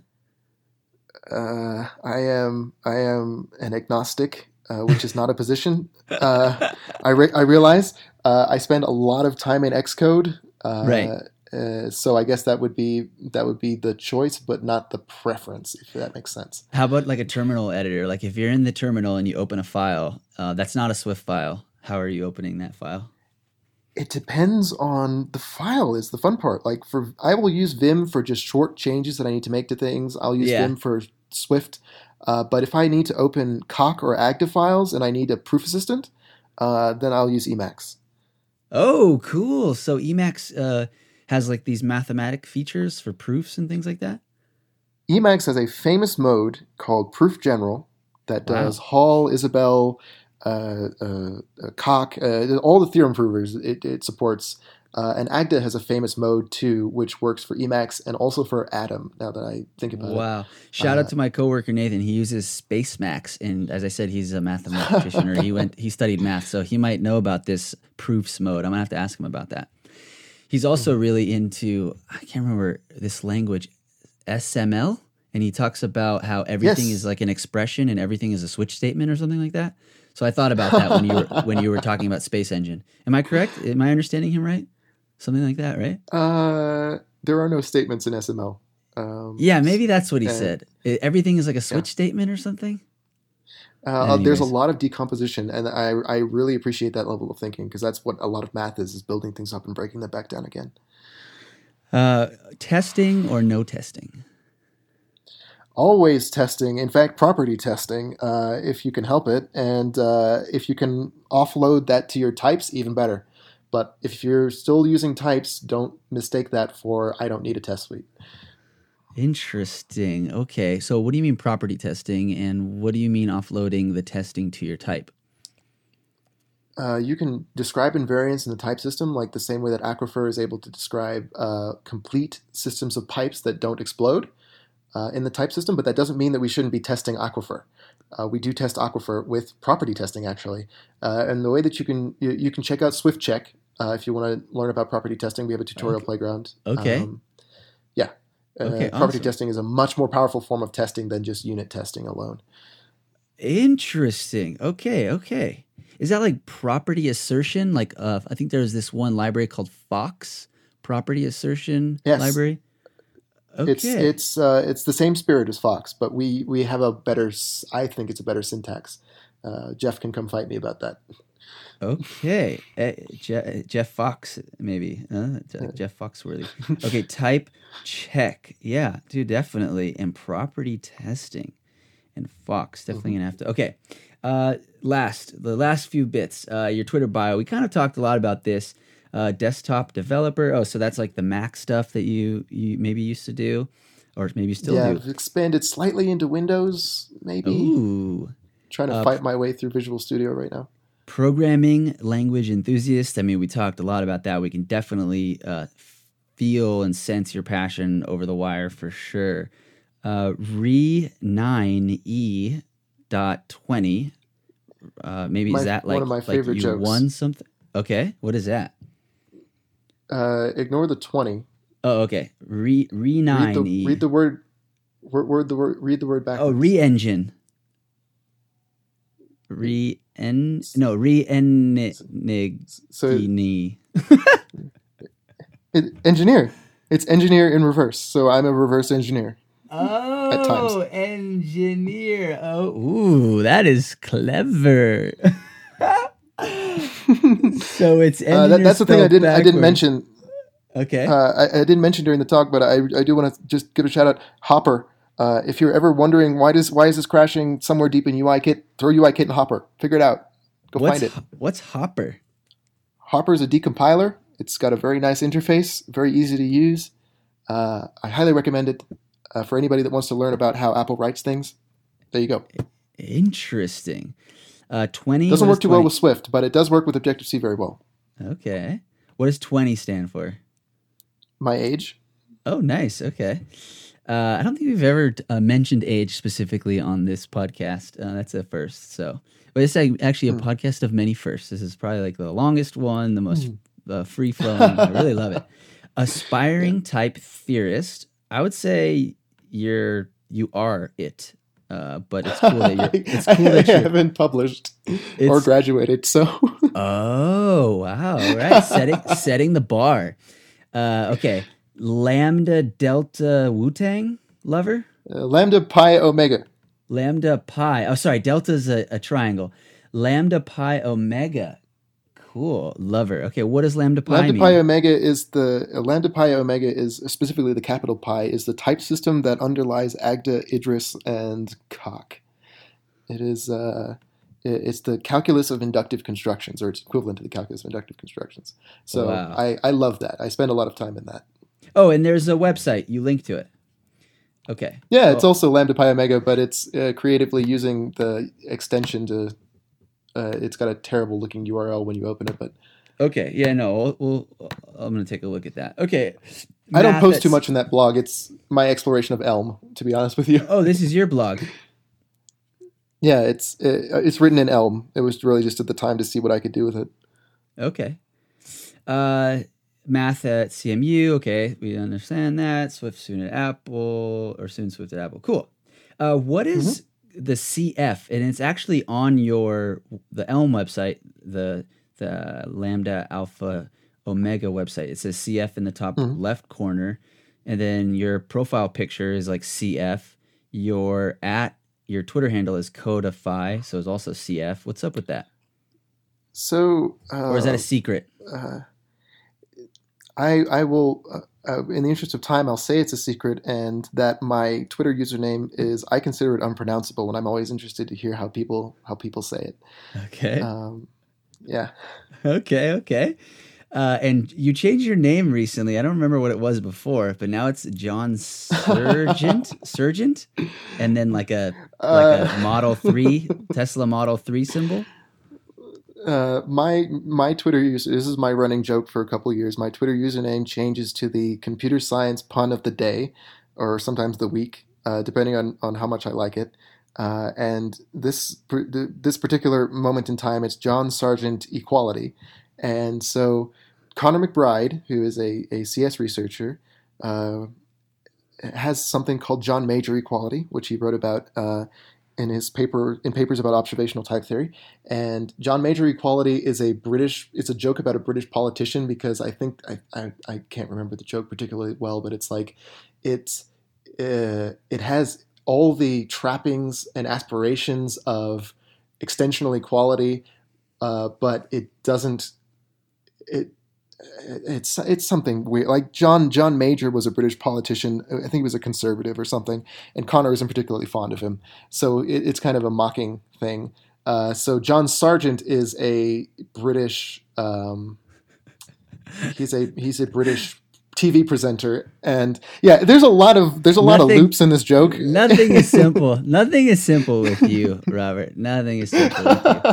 Okay, and that's another thing that I'll point out about Swift is look at the branch names for any pull requests that you find. A lot of them are a little boring. They're like feature patch 1 whatever. But every once in a while, Harlan and I have tried to start a thing where we have more entertaining branch names.